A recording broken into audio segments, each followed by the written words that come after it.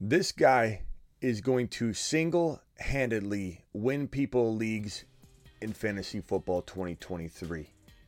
We're kicking the Justin Fields hype train into full motion, hyperspeed, and we're not allowing anybody on this train that isn't already on it. So file on in, Justin Fields to the moon, and I'm about to step up my Justin Fields content game, and it all begins right now. FantasyFootballShow.com studios. It's the Fantasy Football Show live Monday through Friday, 7 p.m. Eastern. Justin Fields is headed to Mars. Not the moon, not practice, a game. Mars. Mars is the mission, and Justin Fields is headed there. And I'm getting sick and tired of the Justin Fields hate and the people saying Justin Fields can't be ranked above Herbert. I'm appreciative of all of the takes out there, and I understand them. But let me tell you something right here and right now. This guy, in hindsight, will be equal to a top 15 overall pick, top 10 potential overall pick. In hindsight, you will wish you drafted him in his gift of a territory of round 5. Now, understand what I'm saying about Justin Fields. Take him where his ADP is gifting you this blessing, which is in round 5. In round 5. If you draft him in round 2 or 3, you're a Bob. You're a Bob that Smitty disapproved. Justin Fields is an absolute gem inside round 5. Justin Fields in a situation where maybe people they don't know what time it is. They don't know what time it is. They potentially draft this kid in round 4. I'm still okay with that. I'm still okay with that if you need to take him in round 4. Any earlier and you're missing the boat. Any earlier and you're drafting this guy way too early. Way too early. He's a gift in round number 5. Just an absolute gift. In hindsight, you will wish you spent, in hindsight, a top 15 overall pick on him. And I venture to say that in 2023 best balls, in the collection of some of the biggest winners in fantasy football across each of the series over at Underdog Fantasy promo code Smitty, where we're dropping fire all the time over on Underdog. If you want to draft with us, click that link, Underdog Fantasy promo code Smitty. The link is in the description of every single video. I'm telling you right now, 2023 best ball winners will equal an overwhelming amount of Justin Fields shareholders. People winning leagues in best ball across the board in all the different series, Puppy 2, Dalmatians. There's all different series of drafts out there, different time frames, pre-NFL draft in the big boards, after the NFL draft, in the Best Ball Mania. Every different section we will find, whether it's second place, first place, fourth place, regular season winner, we will see a handful of winners across the board that are going to be Justin Fields shareholders. Mark my words. And I'm here for it. I hope every one of you are here for it as well. This is going to be an absolutely magnificent season, and partly due to this man, Justin Fields. And I just can't wait to share it with you. So we're going to talk about this for a little while. File on into the building. Let me click a few things here to make sure the housekeeping is in order. 1 second. Let me grab this image and throw this in here so everybody knows what this video is about. I'll hit save. There we go. I'm going to open the phone lines in a minute. The phone lines aren't open quite yet. Let's get into the details. Top 1 to 5 capable quarterback in Justin Fields. Not 5. And I'm not saying I don't draft Joe Burrow in round 4 ahead of anticipating that Fields will be available in 5. But I'm here to tell you, as a Joe Burrow truther, as a Joe Burrow absolute maniac. I love drafting this guy, Joe Burrow. I'm actually here to tell you something shocking. I'm not saying I don't love Joe Burrow. I'm not saying Joe Burrow isn't my best win-a-league advice I can give all of you. In fact, it is. Let's dial back a tad, step into this sidecar of content here, and I'll tell you, Joe Burrow is the best win-a-league strategy in 2023 fantasy football. Round 4, sometimes 5.1, 5.2. Joe Burrow absolutely wins you a league almost single-handedly, as long as you don't draft like a Bob or an upset Unger or a petrified Peter. You can smash your league. 1 second on this. I got to get through some of these super chats are rolling in. Thank you. Russian collusion dropping a 20 on the screen. Alert. Super chat alert.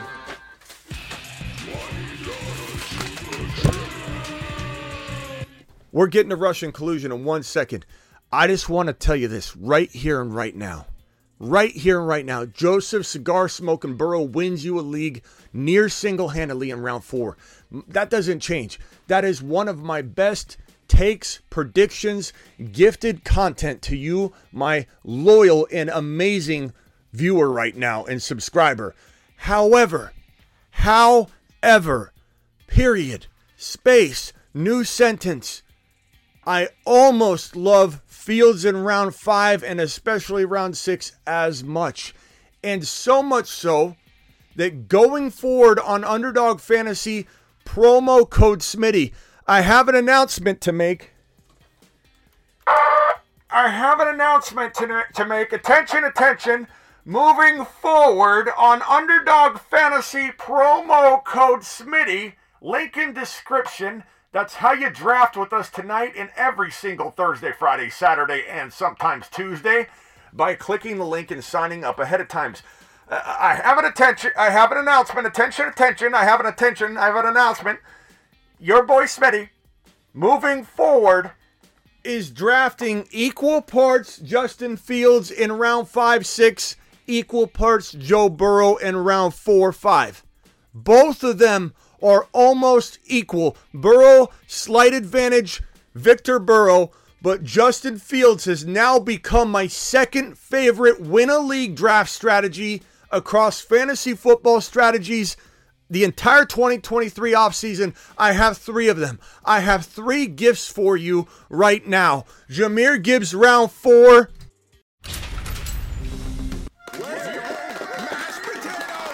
Jahmyr Gibbs, round 4. Total smash. Justin Fields, round 5. Total smash. And Joe Burrow, 4. Smash. These are the best 3 picks in fantasy football 2023. And because we've already hammered home Jahmyr Gibbs in round 4, win a league. Because we've hammered home already Joe Burrow round 4, win a league.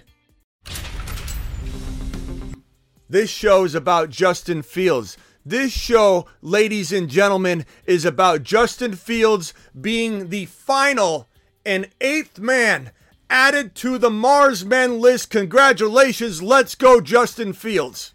He's on a shuttle to Mars. Mars Men. Loads dropping and spinning aimlessly in space. Look at this group of magnificent ballers that are going to drop all kinds of touchdown haulers on Sunday. Fields is the final 8th seat on the Mars shuttle, and the Mars shuttle is leaving the station now. Just zooming around Moon's gravity and shooting toward Mars. Fields is now a Mars man. Learn about it. It's here to stay. It's going to piss some people off, but we're going to win leagues. We're going to win leagues with Justin Fields at round 5 and 6, and I'm here for it. And mark my words, 2023 best ball winners across the board will have a majority from 1st, 2nd, 3rd, 4th, 5th, 6th. A majority of the winners are going to win because they got Fields in round 5 as their 5th drafted player. I don't want you coming in here and saying things like this to me in the next coming days, or when we get on Underdog Fantasy. I don't want to hear things like, Smitty, I took Fields in 2 because you said you liked him. I took him at the top of 3, Smitty, because you said he's going to Mars. You will be taking laps upon laps. Every single time you don't listen to Smitty and you just hear him. You hear Smitty, top 1 to 5 quarterback, win a league potential. I'm going to take him in 3 now. Take a lap. Smitty, I think I'm going to take him in, I don't know, mid 3. I'm not telling you I'm going to necessarily make you take a lap if it's like mid to late 3rd, but you are absolutely stepping on your own junk in a way to where you can't capitalize and advance as far in the upside category and spectrum here if you're going to go ahead and take them as your 3rd drafted player versus at least your 4th drafted player. And if you're patient enough and you play in enough best ball leagues, promo code Smitty on Underdog. Link is in the description of the video. Use code Smitty if you deploy patience enough and you accept the variance you'll probably get by getting different draft slots. Maybe you can't get them unless you take them at 3.2, right? Who cares? Take somebody different. Try a different draft strategy. Don't just force yourself to be that guy, that one George that goes out there, Curious George out there, who can't stand to be curious enough to see if Fields will fall to him. Curious George is going to literally take Fields at 3.1 or 3.2 because he doesn't have the patience to deploy to see if he falls into round 4 or 5. Curious George is going to screw up his own opportunity. Don't do it.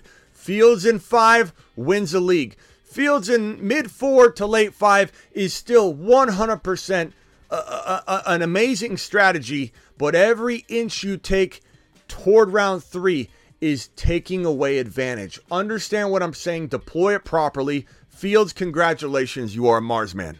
He's on a shuttle to Mars. Mars man. Loads dropping and spinning aimlessly in space.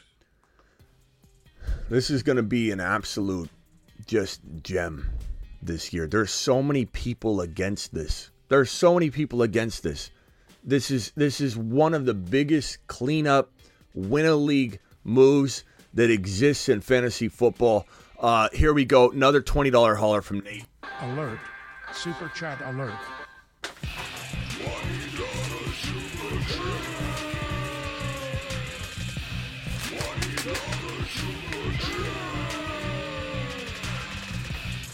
Alert.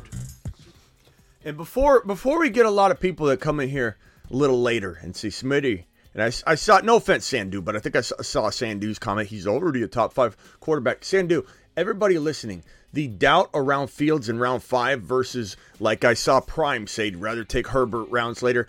Look, this is going to be something that nobody circles back and admits or talks about. They're just going to jump on the train. They're slowly, like Smitty in college, during his first degree. When I was an undergrad, this is how I went to school. End of class, they didn't have clickers or attendance takers back in the day when I went to ASU for my undergrad. I would literally pick out stadium seating situations where there's 500 people in a class. I would look at my end time. I'd say this is a 10:40 to 11:30 class. I'd show up at 11:25 and I'd do this. I'd show up in the very back and I'd just go. And the attendance sheet would come around. I'd sign it and I'd get out of there. I'd read the book. I'd get a B and that would be that. That was Smitty, okay? That's what people are going to try and do at the end of all this. You're going to try and slip in at the end and be like, yeah, that Justin Fields sure was good. Receipt left, Prime. You left your receipt on screen. Anybody that says something negative about Fields in round 5, 6 is putting the receipt on screen. This is Jalen Hurts from last year. Him, T-Law, and Burrow are all floating in the 4, 5, 6 territory. And I love T-Law almost as much as Burrow and Fields. But Fields is 100% the best combination of T-Law and Burrow in the middle in round 5 to be Jalen Hurts 2023. Jalen Hurts 2023 is this man staring at you right in the face. And instead of saying, I like the value of Dak Prescott later, oh, I like the value of Herbert in round 6 or 7 just because he's later. Who gives a crap if he's a couple rounds later? You're getting him a top 10 to 15 overall player in hindsight in the 5th round. Can't you be happy enough with that instead of trying to go as far as you can into different rounds to say, let me just take an upside guy in Herbert? Fields is going to win leagues. In practice, he's throwing darts. He's mobile. He's going to rush for I don't know how many yards. It could be 900 to 1,000, even with the stretch field, where they may be throwing the football a lot more. He's going to find more room to run around between the safeties and cornerbacks than ever before because the defense won't be crowded up saying, let's spy on this man Fields. He's got no wide receivers, and Fields still figured out how to break off long runs. Now he's going to have space between the back of the defense and the offensive line, and he's going to rip off 14, 15 yard per carry runs, and he's going to just step right out of bounds. He's going to step right out of bounds. He's going to be safer with his running. He's going to be more efficient with his running because the defenses will be spread out. DJ Moore stretching the field. Cole Kmet's going to have so much space everywhere all over the field because guess what? DJ Moore is dragging that defense back and spreading things out for Cole Kmet. This is going to be a magical year. Magical. Jalen Hurts in 2022 equaled magic. Absolute magic. Absolute magic. Guess what? Guess what? Nobody that doubted Jalen Hurts, Ron Navy's the only person in here with the balls to come in here and say, I didn't like Jalen Hurts, I was wrong. Ron Navy can admit when he's wrong. A lot of other people doubted this man, came in and said Jalen Hurts was inaccurate. Jalen Hurts would never be accurate. He's garbage. A lot of those same haters and doubters of Jalen Hurts are saying the same thing about Justin Fields, and I know that you're the same person. The same person because you're doubling down on being wrong instead of adjusting and adapting. Talk about inaccurate. Inaccurate. The man had 11 INTs running for his life, making throws that all of you say are inaccurate. Not you watching, you Fields believers, you know I love you. I'm talking to the Fields angry Angus that is literally typing me like an angry man in the chat, a keyboard tough guy saying Fields was inaccurate. Fields will never be accurate. Fields is an accurate quarterback. Yeah, how's Jalen Hurts treating you? Fields is going to improve on his accuracy. Fields is going to stretch the field. Fields is going to become a great passer, not good passer, a great passer. Right in front of all of your doubting eyes, a great passer. He's going to throw dimes all over the place now that he actually has weapons and isn't like in 2022 scrambling around everywhere trying to find second chance routes by receivers that already ran their route tree, and they're sitting there going at the end of the play like in a video game, okay, I'm at the end of the route, I'll just travel back around this way. Guys running all over the field. Fields trying to pump fake, run, curve around, backtrack, run a 50-yard run, a 50-yard play on a 3-yard gain. This guy is unbelievable. Guess what's going to happen in 2023? He's going to be throwing missiles, slinging it, throwing dots all over the field, and his touchdown production is going to be magnificent. Fields is one of the best Underdog Fantasy lines you can find. Underdog Fantasy promo code Smitty. He's one of the best lines you can find on the Underdog app when you're looking at pick'ems, and we'll go over that in a minute. Fields looks amazing in practice. He's throwing touchdowns. It seems like every couple seconds in practice. He's looking phenomenal. Looking phenomenal in practice. The hype train's going to get going. I don't know how long he'll linger in round 5, but if he climbs to the top of 4, I'm still in. But you have to use good judgment when you select Justin Fields and clean up for as long as you can. Now I got to get to these super chats of these glorious individuals who dropped them on the way in the door. Deckard said, I watched Fields last year. Totally believe it. Deckard's on board. Deckard says, give me some of that. Eric with a K. Eric woke up one day because we have the lazy Eric out there that doesn't do his job, that's scared. He's petrified like Peter. This is not that man. Eric's parents woke up and said, let's give him a K instead of a C. A K for Kincaid. A K for Cole Kmet. For Kmet. This guy's parents knew what they were doing. Eric, you think outside the box like your parents, and I love you, pal. Just drafted Fields, Henry, Akers, Lamb, A.J. Brown, Ridley, Kmet. Attaboy. Smitty approved.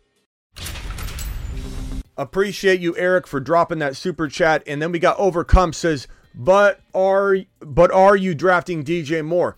In the right spot, you bet your bottom dollar I am. It just depends on where he's going. He sometimes goes a little higher than I like, and I don't mind drafting Fields without the wide receivers. Even in best ball, I'm not a must-stack guy.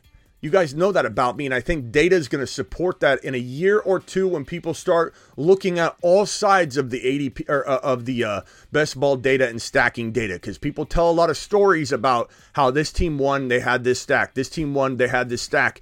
But how many of those stacks were just amazing offenses?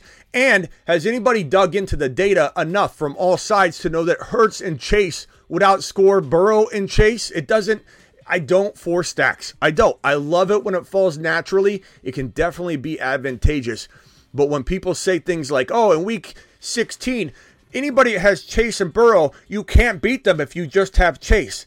BS. Crap. Not accurate. Wrong. Not correct. I disagree. Wrong. Muy mal. Hurts and Chase, why can't that outscore Burrow and Chase every single week? It can. So stop with the you must stack, you have to stack. Smitty, love take on Fields. My question for you is, who is the main target to draft with him? In best ball, I don't think you have to draft him. You don't have to draft him, but I would say that obviously the best pick would be DJ Moore over Kmet. I love both of them. At cost of entry, I love Kmet. But, I mean, DJ Moore, it just depends on where he's going. If you got to take him like at the top of round 4, you got to take him way before Fields. I don't know how much I love it because they're just players I love better that don't have to be stacked that I take, and Fields will be fine. DJ Moore's going to have a good year.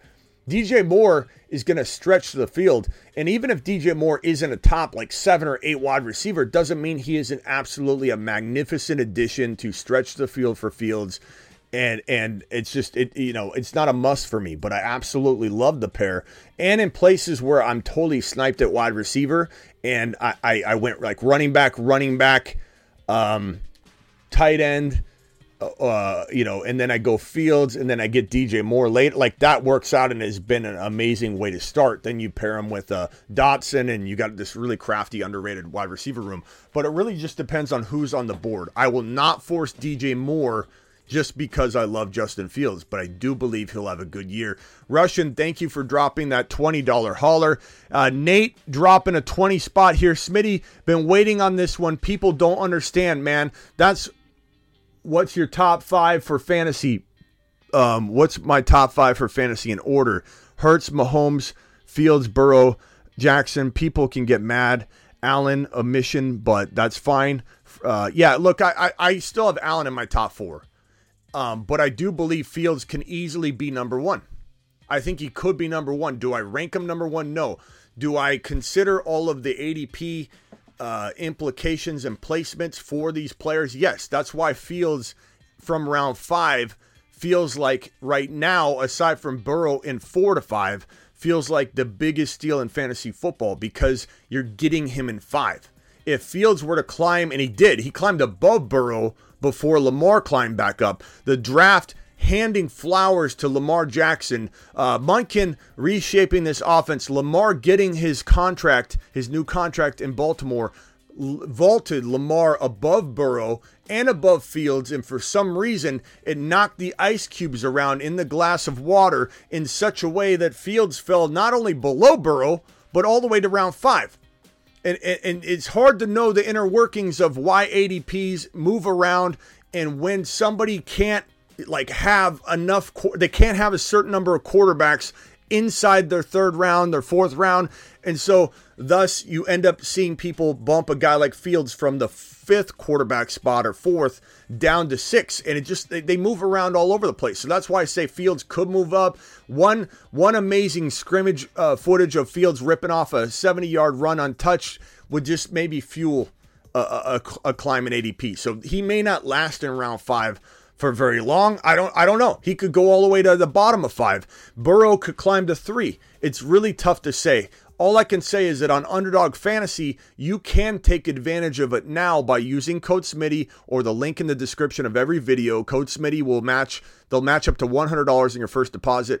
But the thing is about it is you don't have to wait. Like, some of you won't capitalize on Fields in round 5 if you only play in redraft leagues and you don't play Underdog Fantasy, promo code Smitty. And that's okay, because if you get them in the top of 4, you're still going to get a home run, a win a league player. But those that say, my draft's in August or September, drop a best ball draft. Get into one or start a league. Start a league now. Start a dynasty league now. And someone asked a question a minute ago, hey, Smitty, does it change in dynasty? Absolutely not. If anything, this is the changing of the guard. The phrase that you've heard only here. And if you're hearing it elsewhere, people are copying the show. People are copying the show left and right. People copy the show all the time. The changing of the guard has already happened at quarterback. It's happening at running back as we speak. It already happened at wide receiver last year. The sophomores are consuming a big portion of the top 10 wide receivers.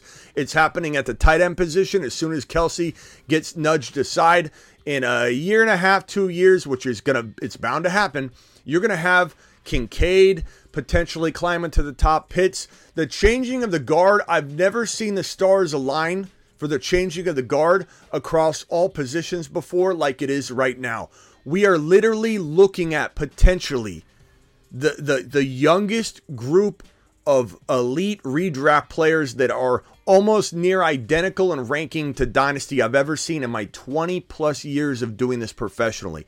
I've never looked at a quarterback ranking like I do right now and see almost zero difference in my redraft and Dynasty rankings, while at the same time looking at the wide receivers and seeing almost zero difference between my redraft and Dynasty rankings, minus like Cooper Kupp and Tyreek Hill in just a few spots, which you could still argue Kupp and Hill, if you want, have maybe 1 year, 2 years left. And in Dynasty, depending on your strategy, that could be enough time for you. And I look at the running back position with Bijan and Gibbs and Hall and Walker and just a slew of players that really you only have Henry and a few older dogs kind of still Chubb consuming inside the 6 to 10, 12 spots.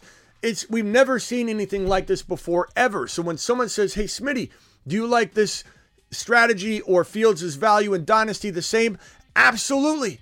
And my QBs don't really change. And Nate, to answer your question, I mean, look, Hurts is in round 2. In a 6 point per TD pass, you might see Mahomes, Josh Allen, and Burrow jump above Hurts in 6 point per TD situations. But maybe not. Maybe the reality is this guy who threw Jalen Hurts 22 touchdowns last year might go out and throw 30. And his line on Underdog Fantasy promo code Smitty is 22.5. He threw 22 last year. So I don't even know if that's going to hold true, that Hurts goes below those guys in 6 point per TD leagues. Because if he throws for 30, he runs for 10, he scores 40 total, and he runs for 750 to 900 yards. Who knows when he runs for a 1,000-yard season? Who knows when Hurts throws for 4,000 and runs for 1,000? That's going to happen. My bottom line is this. I'm not going to maneuver the top 4 and just say Hurts, Mahomes, Burrow, and Josh Allen. Those are in my top 4. But in considering ADP in conjunction with my safe, this is my pecking order, Fields and Burrow and Trevor Lawrence are the smashes of fantasy football 2023. And I'm not just talking QB. The only person I'm mixing into this is Gibbs. Gibbs, Burrow, Fields, kind of Trevor Lawrence too in round 6. Just so happens 3 of those guys are quarterbacks. But as Ron, you and I say this all the time, quarterbacks score, Ron says this too, quarterbacks score the most amount of points. It's the most important position. And just because the position's deep doesn't mean that the number 8 or 9 or 10 or 11th quarterback, like the mainstream fantasy football media garbage content tells you, just because 10, 11, and 9's 20 points away from number 7, that you should wait on a quarterback. I've been preaching for near 20 plus years professionally that early quarterback can still win leagues. And so can late quarterback. So can middle round quarterback. There's a reason I'm pushing that, but also saying, do you remember a time when we all fell in love with Jalen Hurts and Joe Burrow in round 5, 6, and 7 last year, and we cleaned up and won our fantasy football championships? I remember that very well. No one was higher on Jalen Hurts than your boy right here. And we hammered it home every single week on the channel. I love early quarterback drafting. I love late quarterback drafting. You must mix up your approaches. You must take what the ADP can give you. Even when we draft with each other, in hindsight, I look back at some of our drafts when we're all a community drafting together, sniping each other. It's maybe time to try different approaches and not go after the players that everybody else is going after when they're sniping. Sit back, take a Derrick Henry in round 3 once in a while. Take a Nick Chubb in late 2, early 3. Barkley fell to me at the top of 3 in a mock draft because we were sniping each other left and right. Think outside the box. Treat every draft differently. Don't lock into, I have to draft Jahmyr Gibbs every time. I'm drafting at 3.1. I'm just going to take him every time.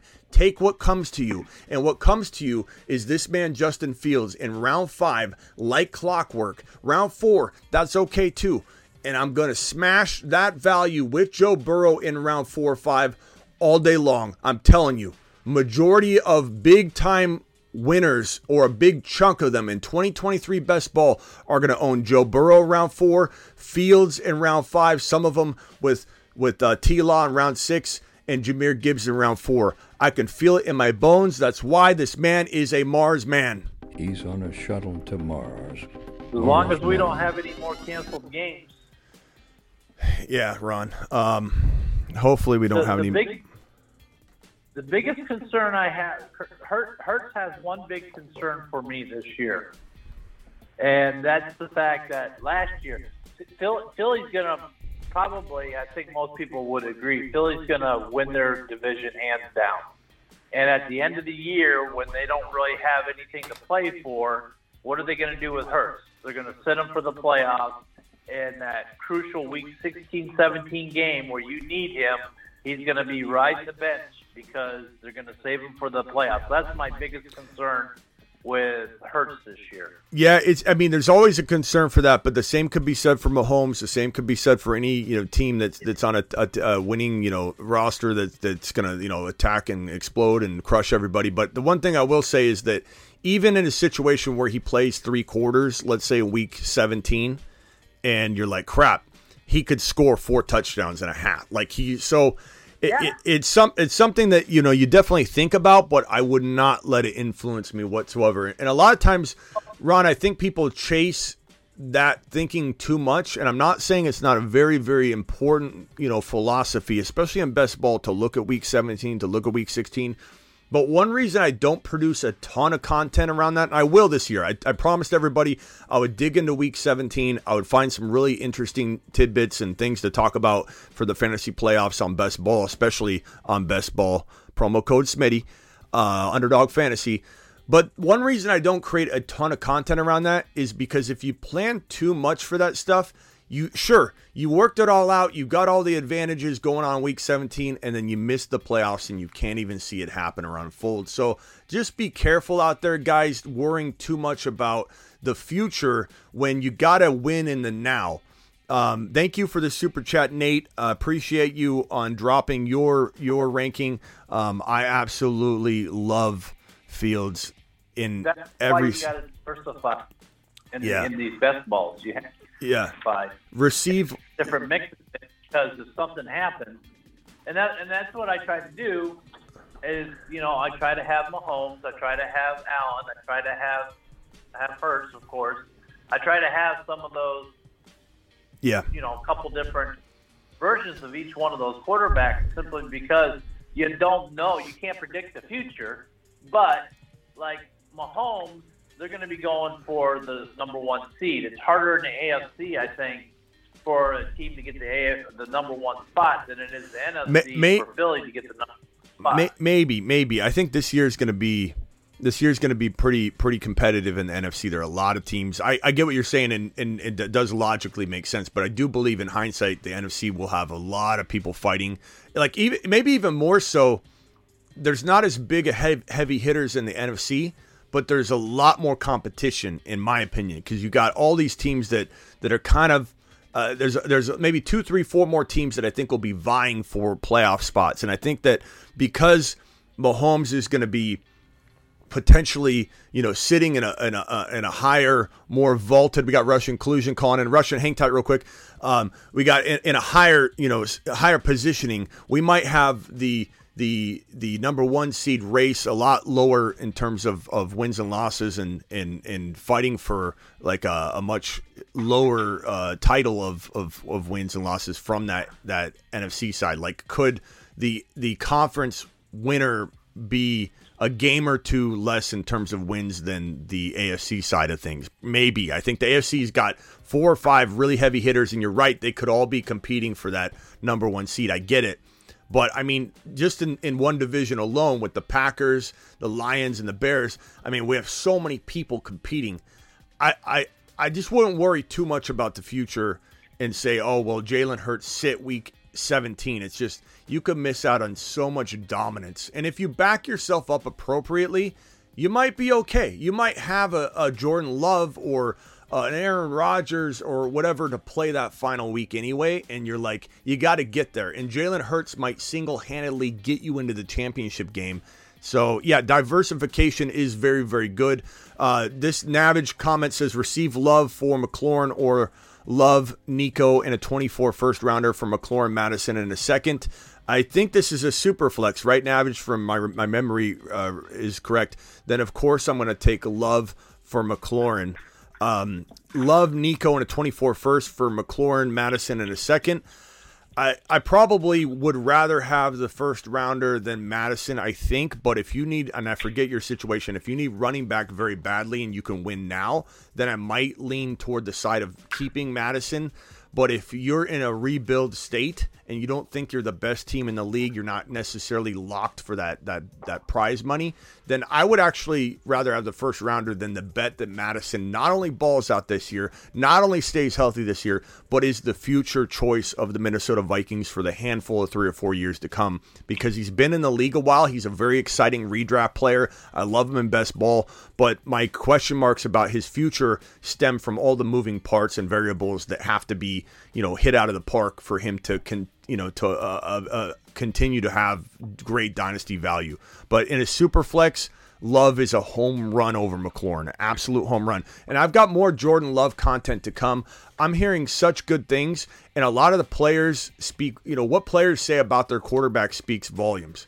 Like when you hear players, especially, Alexander, players saying things like Jordan Love's looking amazing, Jordan Love's looking good, Jordan Love's our guy.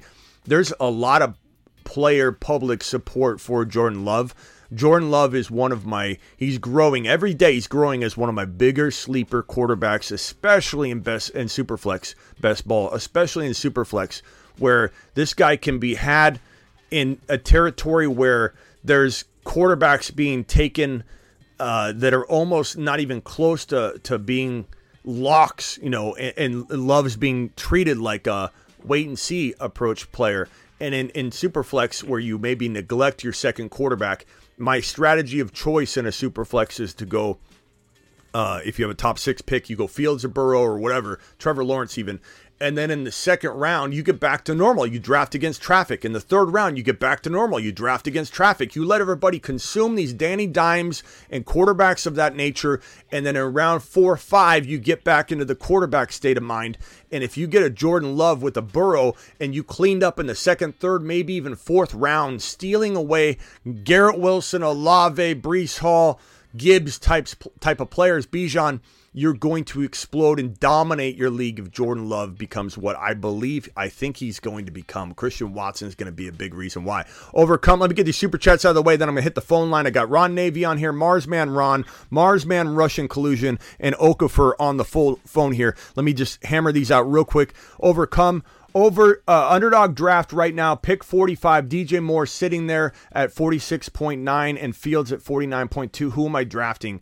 I'd rather have Fields than if you believe Fields is going to get taken, pick 45. Fields has got that 49 ADP. You almost have to go Fields. I would much rather have you get Fields a little early than miss out on him, and that's not a crazy differential. If you're like, if your ADP, if the ADP is beyond your pick, you're better off reaching a little bit, just not 10, 12, 15 picks. You want to reach within about 10 to 9 picks, something like that is a good territory of reaching without it being crazy. Not positional, but like 8, 9 picks overall of a reach is fine. That I'm okay with. Overcome. I'd love to hear your entire roster once you make that Fields pick, who you have through that amount of picks. Navage, appreciate your super chat. Nate, appreciate your $20 hauler. Russian Collusion, appreciate your $20 hauler. Overcome, appreciate your DJ Moore.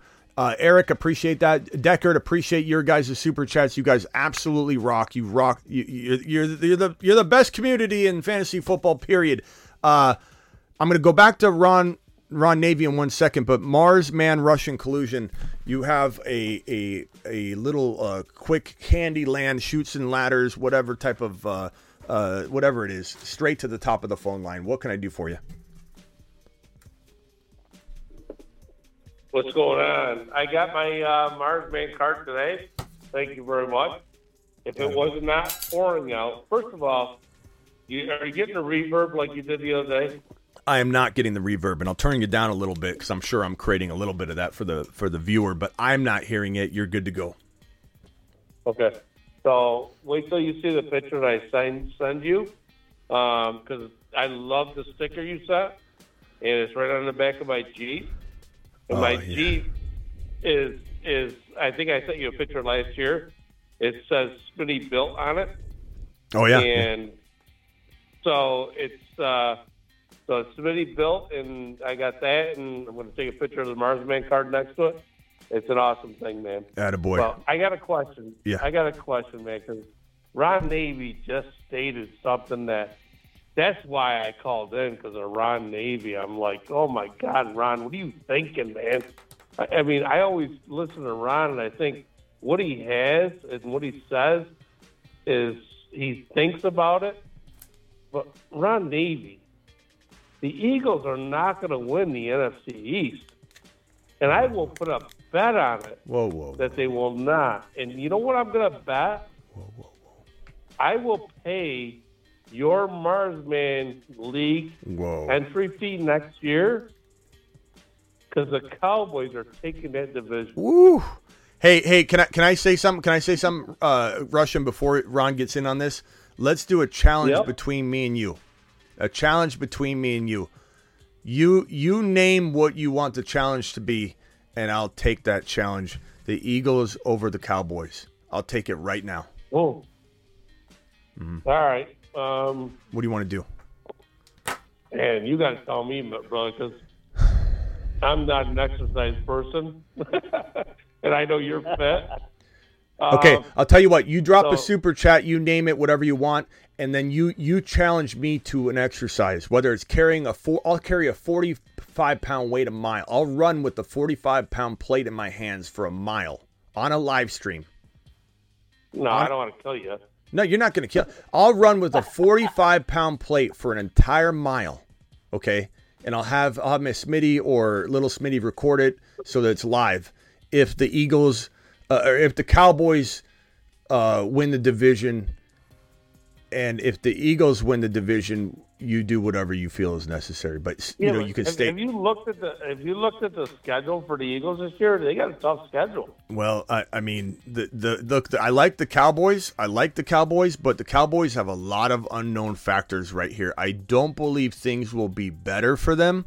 I think there'll be some bumps in the road, and maybe collusion. And this is just my take. Obviously, I respect your take, and I respect everybody's take.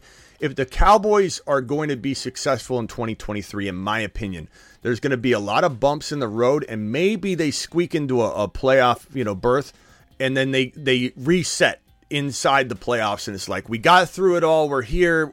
There was a long, bumpy road. We got into the playoffs. Now it's reset time, and we're going to ball out, whatever. Like, I could understand that happening, but I do think they're going to be hard-pressed with a new potential look at everything. Run heavy. Kellen Moore's gone. McCarthy, who does not have a great track record in the department of calling the plays and organizing everything himself. I feel like there's a lot to prove. And the Eagles they were less than a minute away and a play away from being a potential Super Bowl winner. And they some would say improve their team even more.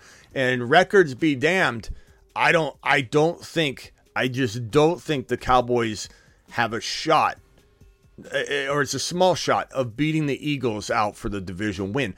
But I will 100% love, it'll be a fun little banter back and forth between me and you. You set the super chat tone. I will, if it's okay with you, I'll run a mile with a 45-pound plate if the Cowboys win the division.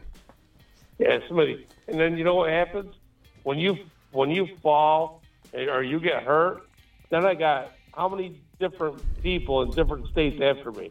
No. Because I hurt Smitty. I won't fall. I won't fall, bro. Yeah, I got this. We'll figure something out. Because it'll be accepted. I know, but it'll be accepted. Whatever it is, I accept what you would challenge me on, or I don't care what it is. Just drop a nice little super chat. It could be $5, $10, whatever. It doesn't have to be a huge. You drop a nice super chat if I'm right. I will run with a 400-pound plate, 45-pound plate, 1 mile on a live stream. If I lose this, if neither of them win, then we're actually, you know what? Hey, let's do this. If neither of them win the division and some crazy like injuries, setup circumstances, whatever, then it's just whoever finishes higher. So really, it's division win. But like, let's say they both don't win the division, then whoever's team had a better record, whoever's ranked higher. All right, deal. Well, yeah. Okay. I like the bet. I'm just thinking about what the actual bet's going to be, because I'm not going to make you run. I'm running a mile with a 45-pound plate. That's done.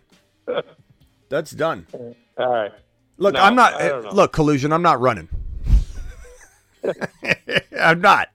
The Eagles got better. Jalen Hurts is getting better. I appreciate your tenacity and fandom. And you are a true Cowboys believer, and that's awesome. And I love it.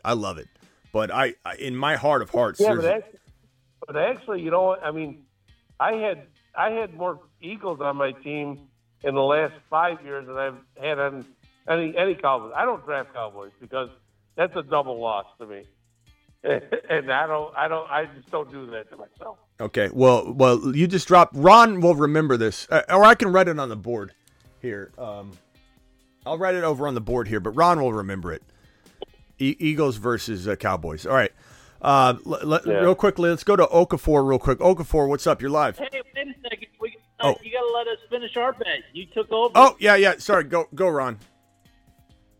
So, yeah, I accept your challenge, and if Dallas wins the division instead of Philly, then I'll pay your entry fee.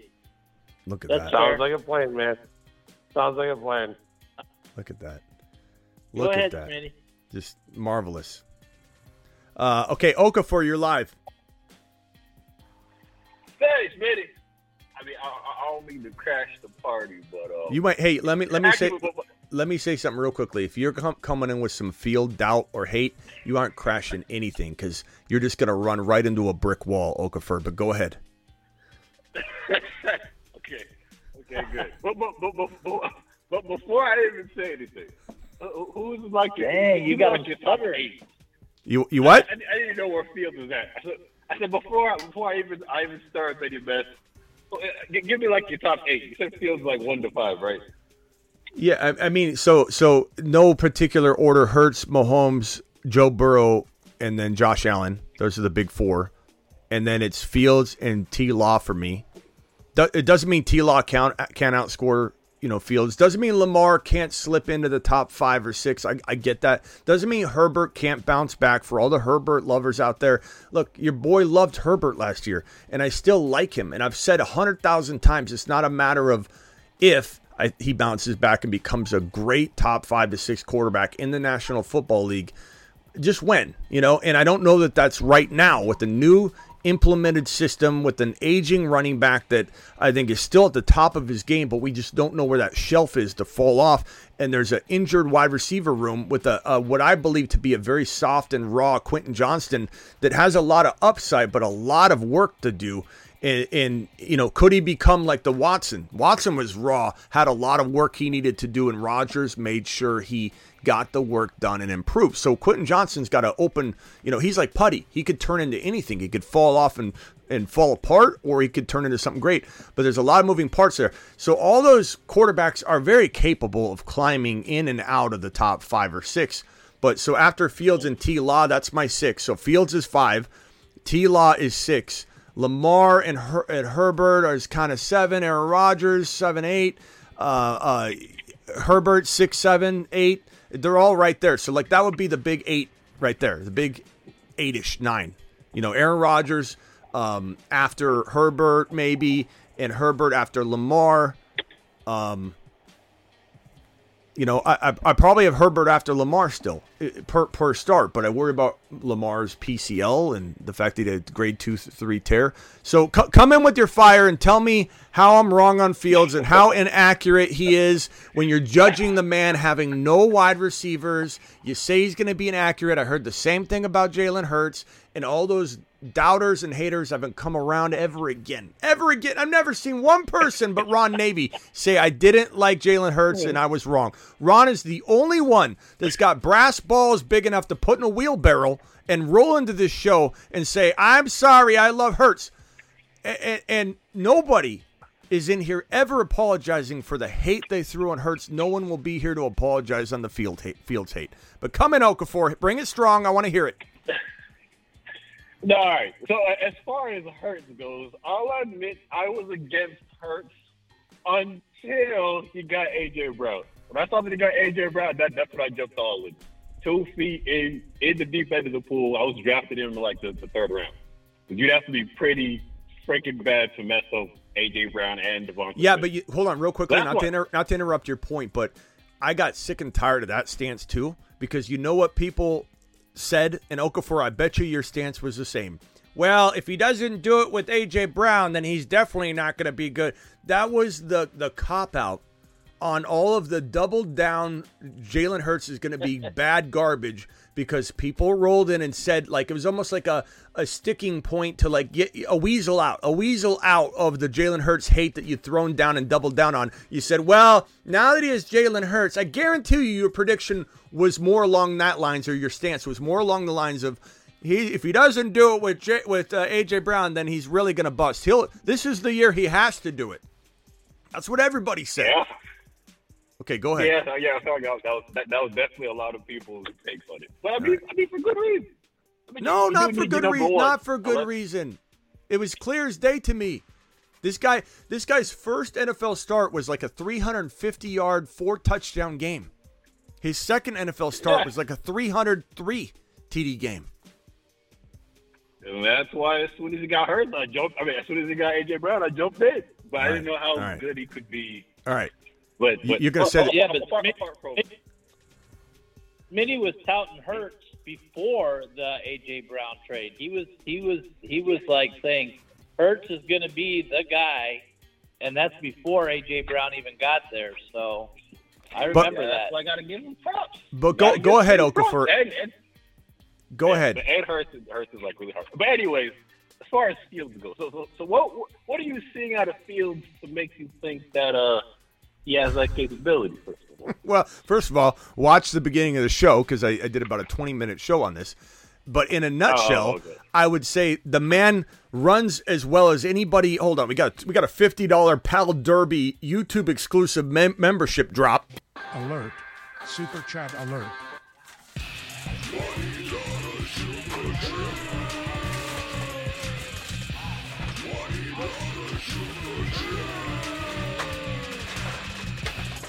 Alert. Super chat alert. So your question, thank you, Pal Derby. Your question is this: what have I seen out of Justin Fields to warrant my consideration of being the biggest outside of Gibbs and Burrow win a league player in 2023? If I haven't emphasized it enough, here it is in a very short Cliff Notes version for you. Number one, eye test. You can't take away anyone's eye test. And if you came in and said, Smitty, I've seen what Danny Dimes looks like right now, and I think Danny Dimes is a top 5 quarterback, I would disagree with you. But I couldn't take that away from you. So number one, first and foremost, is what I see, I believe in. What I saw in Jalen Hurts was a lot of eye test too. It took a lot of eye test and, analyzing and just trusting your gut to really believe in Jalen Hurts, because there wasn't a lot to go on, and there were inaccuracy numbers that were driving a lot of the hate, and you had to see around it. You had to be able to look through the smoke. And when you looked at who he had, the fact that he was not believed in by his own coaching staff, the fact that Sirianni tried to trade him 1 calendar year ago when we said he was going to be what Sirianni obviously didn't really believe he was 100% a lock to be. Let's not give Sirianni so much credit, because this man tried to trade him during the offseason, or tried to trade for Russell Wilson, which is absolute joke. Sirianni should take a fat lap right now. But aside from the eye test, which I'm telling you, bro, tells me this guy is going to be elite. And I wasn't even the biggest on this guy coming out of college. Admittedly, I wasn't super huge on him. That's not a negative. That is a man admitting that you change directions when you see things happening in front of you. I am always going to be a change in direction person. And if there's one thing I wish for every one of you, if there was a weakness you could turn into a strength that would make you unstoppable in fantasy football, is not doubling down. Having an ability to change directions. And I know some of you think I dig my heels in, and sometimes I do. I get that. But most of the time I do not. Like Rachaad White. I love Rachaad White. I'm not going toward Rachaad White. I'm not going toward Rachaad White in 2023 because his offense is garbage. His quarterbacks are worse. And I just don't know what to expect. It doesn't mean I don't like him. Doesn't mean I love Javonte. I love Breece Hall and Javonte. They're both on pedestals for me walking into 2022. They both suffered ACL tears. Javonte's behind schedule, could be ready for week 1, but pushing more of a Saquon Barkley time frame, which is kind of an avoid early on. Breece Hall's way ahead of the game, despite the beat reporter out there that said, I'm a little skeptical he'll be firing on all cylinders.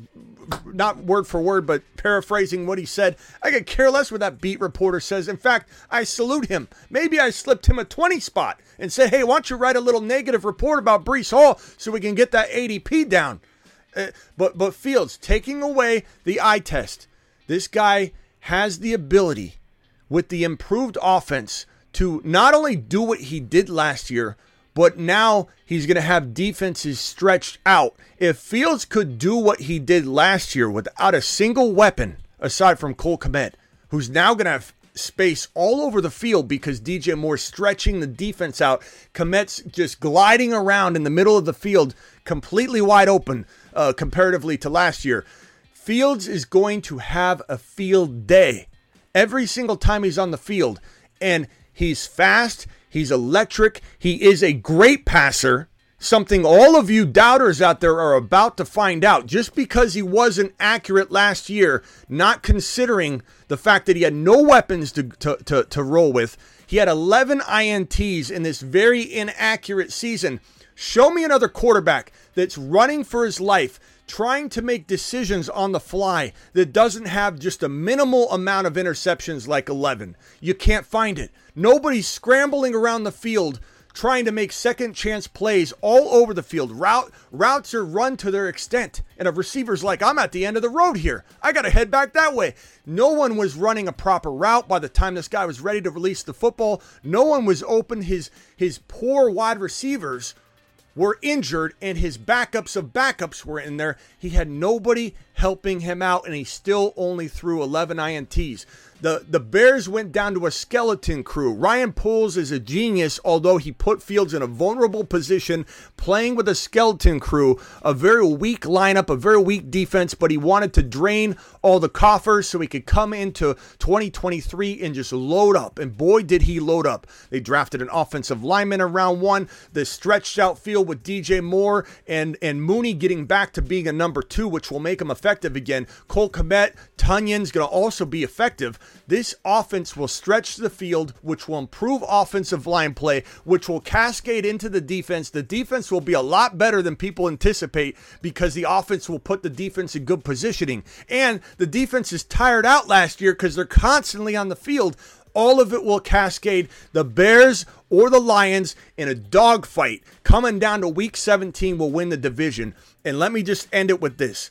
It would not shock me one single bit, and I'm kind of predicting it, that Fields and the Chicago Bears make it into the NFC Championship game against the Philadelphia Eagles. And just like my Cincinnati Bengal prediction was laughable to people. Laughable to people. Just complete, get out of here with this nonsense and garbage, Smitty. The Bears are using the Bengals blueprint, and it's clear as day. And it'll be very clear at the end of it all when it's all said and done. Fields wins leagues. And if you just use your eyeballs and watch him, you know that the sky is the freaking limit. This guy's tossing dimes around in practice right now. No one's paying attention. They're spitting out old data from last year saying he's inaccurate. No one's watching him. The people that are down on him didn't watch him play. I guarantee it, because if you watched him play last year and you knew what he was dealing with, and you hear people say, hey, he's inaccurate, those people are reading spreadsheets created by other people that aren't watching football, and they don't know that this offense is vastly improved. The defense is going to be extremely different when it's on the field just because of that alone. It's going to be a magnificent sight, and just because they don't have the best defense in the league, we've seen defenses that give up a lot of points before make it to championship games. Go ahead, Okafor. The floor is yours. I won't interrupt you. Well, so what I saw last year was a running back, Smitty. I will not like coming out of college. He wasn't even really known for his running outside of, he ran like a 4.3 40, but it was all passing up. Passing was his calling card. When he got to the NFL and then had a horrific season, of course, blame the coach, there'll be a lot of different issues, a lot of different reasons that the season probably ended up the way it did. Mainly, I think, because of the coach.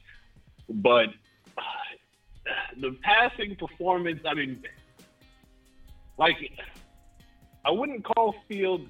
If Fields coming out of college is not a bad passer, I don't see how you could get to the league and have 100-yard passing games. At least with Lamar still could kind of pass too. The only reason I'm kind of thinking this over again is because Lamar had pretty bad passing. What about Josh Allen? Josh Allen? Josh Allen just looked terribly inaccurate, and then magic with baseball happened, and I guess, or you practice. I don't know how you practice. I don't know. But when you say Fields looked bad, again, you're not considering that he went out there with no options. What line of work do you work in, Okafor? Don't tell me where, but what line of work? Engineering. What would you do if someone came to you and you're designing a building and literally you have no one there to support you, to build it, and somebody builds a crap building because they don't know how to implement your plans? Am I supposed to judge you on your engineering, or could someone look at your plans and say, you know what, those plans are good, it was implemented wrong?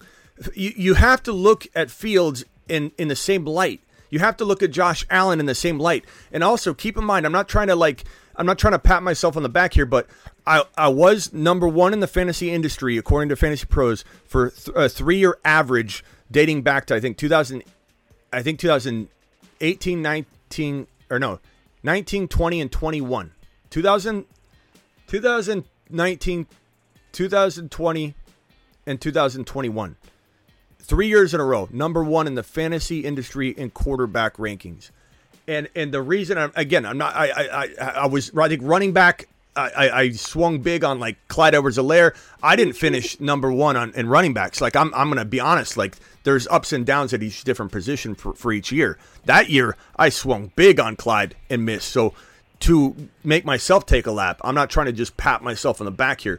But one thing I do know is I love sleeper running backs too, but the quarterback position, it's a tough position to evaluate early on. Like coming out of college, you're not going to have a lot of information. The same thing with the tight end position. The one thing that makes me, I believe, good at identifying quarterbacks is I don't hold some of the things other people hold, the harsh judgments ahead of time, and limit the quarterback's upside. Like Josh Allen, before he took a snap in the National Football League, I said he'd be a top 1 to 5 quarterback. Before Patrick Mahomes took a snap in the National Football League on NBC and CBS Sports Radio, I said he'd be a 1 to 5 quarterback. It's not always an exact science. I've missed as well. But when I see something as a player's developing, things can change. Nobody saw Tom Brady coming out of college. Nobody saw, another example would be Kurt Warner. Nobody saw Kurt Warner coming. I think people make too harsh a judgment on a player like Fields without factoring in all the variables and just looking at a number like accuracy. And I'm telling you right now, when I see him, it's special. And when you say that he had a bad year last year, I disagree. He did phenomenal things with no help whatsoever, bro. No help. But the same excuse you're going to have, no offense, Okafor, I love you, pal. The same excuse you're going to have for why you missed on Jalen Hurts, or why maybe you kind of believed in him, is because he got A.J. Brown. You didn't say, I believe in him because he's good. You believed in him because of A.J. Brown. I think a lot of people are going to say, I believe in Fields maybe because DJ Moore is there. But I'm telling you, the reason DJ Moore is going to be great is because of Fields. The reason the Bears are going to win is because of Fields. And Poles knows how good he is, and he's building around him. I will say that Poles, Sirianni, both sides of this staff on the Eagles and the Bears side doubted their quarterback a little bit, and they should all take a lap. The fact that the Eagles were potentially trying to trade for Russell Wilson,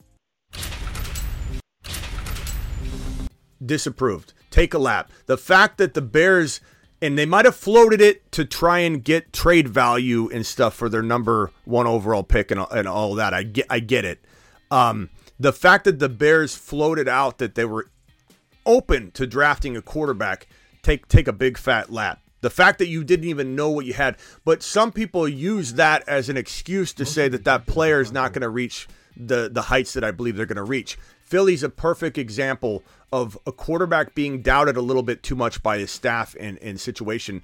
But we don't know what kind of smoke they were playing with, and maybe they went to Fields and said, none of this is true. We're just letting the rumors linger to see if there's any trade value with the pick or whatever. So bottom line is this, bro. I urge you to take a share of Fields in the 5th round, 5th, 6th round, and just let it ride. Because I'm telling you, you're going to wish you had a share of it somewhere. I promise you. It's going to be a player, as long as he stays healthy, which is a risk because he's a runner, he's going to be unbelievable. That's what I was going to bring up. Because if you expect him to run around like he was doing last year, which is where a boatload of the points came from, which, of course, I mean, the fantasy, resting is the cheap, and also because he had no one to throw to, by the end of the day, he was beat up. So if you expect him to run around like that, or similar to that this year, to me, it comes with a risk that I don't know if I want to take. But Well, I've already said to you the reason he was running around like that was because he had no one to throw to. He will run around in more efficient fashion. He could run for more yards this year, just being more efficient. Like, he had a crowded field to navigate last year. He had defensive backs and safeties crouching up against him. He didn't have DJ Moore and Mooney and Kmet stretching the field. You're going to see Fields rip off a lot of untouched 15, 30, 40-yard runs because he's literally going to have open field between the offensive line and defensive backs and safeties, whereas last year he's literally trying to navigate through a bunch of congested traffic. And what my point is, he's going to be able to step out of bounds. He's going to be able to be safer with some of his running. I'm not saying there's an enhanced risk for a running quarterback, but he's no more of a risk than any of the other running quarterbacks inside the top 5 or 6. Like he's running a lot. That is potentially a risk, but I think it's going to be a lot different than you think. I sense by your responses, and I don't blame you for. I don't know if you didn't own him and you didn't watch last year. I don't blame you necessarily for not accepting that he's going to have weapons. Like, your response is, I don't know if he runs around like that. Like, it's like you're not hearing me, Okafor. It's like talking to my mom. He's not going to be running around with a chicken with his head cut off. He has an offense now. He had a skeleton crew last year. All right, Smitty, but then if he's not running, he's not getting fantasy points. Like, that's not true. Okafor, you're trying to tell one side of this story. It's not that he's not. I just told you he could run for more yards. He could be more efficient. He ran for like 1,000. Bro. 1,000 yards. Bro, he could run for a... That's hard to do. The other thing is... Hey, can I... He can be a better... interject for a second? Yeah. Smitty, you're leaving out like 2 key components to your argument, your side of the argument. Well, I haven't got to them all. And that is Roschon Johnson, who can block like nobody else, and you're forgetting the X factor in Tyler Scott, who can take the top off of any defense. You're mentioning Mahomes and those guys, but you're forgetting the 2 rookies that are going to be key to this offense coming into this next year, I feel. I'll also say Khalil Herbert is not being talked about enough, and that guy might crack the Moon Man list before the end of the week. I'm just telling you, Khalil Herbert led the NFL in yards per carry. I like Roschon, but I don't think Roschon's going to beat out Khalil Herbert. Khalil Herbert's not a blocker. Well, it's not a blocker. Roschon is. So I mean, they'll use Roschon in the block capability. I mean, Khalil's has time in the system though. And the one thing I'll say about Roschon, one thing that could, not for sure, but could have Roschon coming along slower than we ever dreamed of or anticipated, is that there's a lot of change going on, and they're going to look for some consistency in terms of protecting Fields, and maybe Khalil Herbert is a part of that. But maybe Roschon does get in there. But regardless, the running back combo, by drafting both these guys, I believe will turn out to be a very sneaky running back slot for your team if you've got Roschon and Khalil.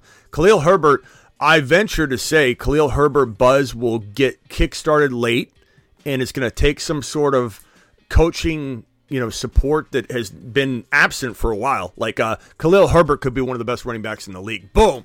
Khalil Herbert skyrockets in ADP. Or Khalil Herbert's definitely the starting running back for this team. Boom, skyrockets. A player says something about Khalil Herbert's going to have 1,500 yards rushing, and you're going to have everybody just scream and yell. This guy averaged more yards, I think it was 5.7 yards per carry, 5.7 or 5.9 yards per carry in 2022, and he had like 700 or 800 rushing yards. It wasn't like he was a 200-yard carrier that just happened to have the best yards per carry. He ran the ball for 700-800 yards. I like Roschon too, Ron. I do. He's bigger than Bijan. Like, when he stands next to Bijan, he's a much bigger guy. So he's got a lot of appeal. I like him a lot. But Ron's right. The running game is going to be a whole different story. It's all a cascading effect. And I just didn't get to the arguments yet, Ron. But Ron's right. If Fields is throwing dimes all over the field, Okafor, listen to what I'm saying. Fields isn't a mediocre passer. I know you think that because what you think you saw last year was Fields making decisions to not throw the football. He's like, you're an engineer, Okafor, and you had nobody making the buildings you're architecting up. Nobody was out there building anything, and things were, or they were building crap versions of what you amazingly designed, and they were falling down left and right, the buildings. And people came out and said, Okafor, you're building bad buildings, bro. And you weren't. You were building amazing, you were constructing amazing architecture mock-ups of these buildings. Fields is not going to be a bad passer. He's a better passer, in my opinion, than Lamar Jackson will be. Not right this second. I know people are going to be like, what? Fields didn't throw good footballs last year. Smitty, did you watch? I watched, and I understand what I was looking at. What I was looking at was a man with no one to catch the football. Fields is going to be not just a good passer, an elite passer. Maybe he's not top 4 or 5 because there are some elite gunslingers in this league, and he's such a good runner. The combination of being on the bottom end of the top 5 or 6 for gunslinging in the league, mixed with his number 1 or number 2 running ability, will make him as a top 1 to 5 fantasy football quarterback. But mark my words, Okafor, he's not going to be mediocre. He's not going to be good. He's going to be a great passer in the National Football League, and it begins in 2023. And people that say he's inaccurate, he's not a good thrower, he's just a runner, are going to eat their words like nothing you've ever seen. I promise you that. Look, I feel so strongly about Gibbs, Burrow, and Fields and Bijan. Those are like my 4 predictions right now that my gut is screaming, Okafor, trust me. My gut says, Okafor, trust me. Trust Smitty, Okafor. Smitty, can I? Yeah, Russian, go ahead. Russian, Marsman Russian. This is Russian. Okafor, I just want to ask you one question. When you have an offense that all they do is run the ball, what is the defense going to do? They're going to stack the box, right? Yeah. They're going to stack the box, right? So the first 5-6 games of this year, Fields is going to go off with passing because now he has some talent at passing, right? He's never had that before. So now he's got a tight end. He's got wide receivers. They're going to stack the box the first 5 weeks, and then teams are going to say, oh, God, this guy can pass. Now we got to back it off. So it's going to be lights out because then once they stop stacking the box, who's going to run the ball? It's going to be the running backs and Field. So, which is going to reopen the passing game because when he starts getting physical and running, he's going to start passing the ball. So what are your comments about and thoughts about that?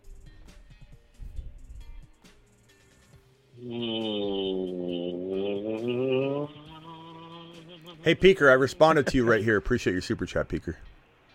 Hey, one thing people forget about Fields, okay, is when his rookie year, when he got a chance to get in there and play for godforsaken Trubisky and them instead, he was throwing dimes. He wasn't restricted. He was throwing that ball with dead eye. I remember one game where the announcers in the game, the commentary, they were like, this guy is just like, he is making a name for himself. He is like putting that ball dead on to all these passers. What happened was you get a new coach in there and they restrict them and they try to restrict them into doing certain things, and he's not allowed to do what he did his rookie year when he got his chance. They basically suppressed him. So now, last year, all he had was running, and he had no receivers. Now he's got 2 good backs, I think, in the backfield.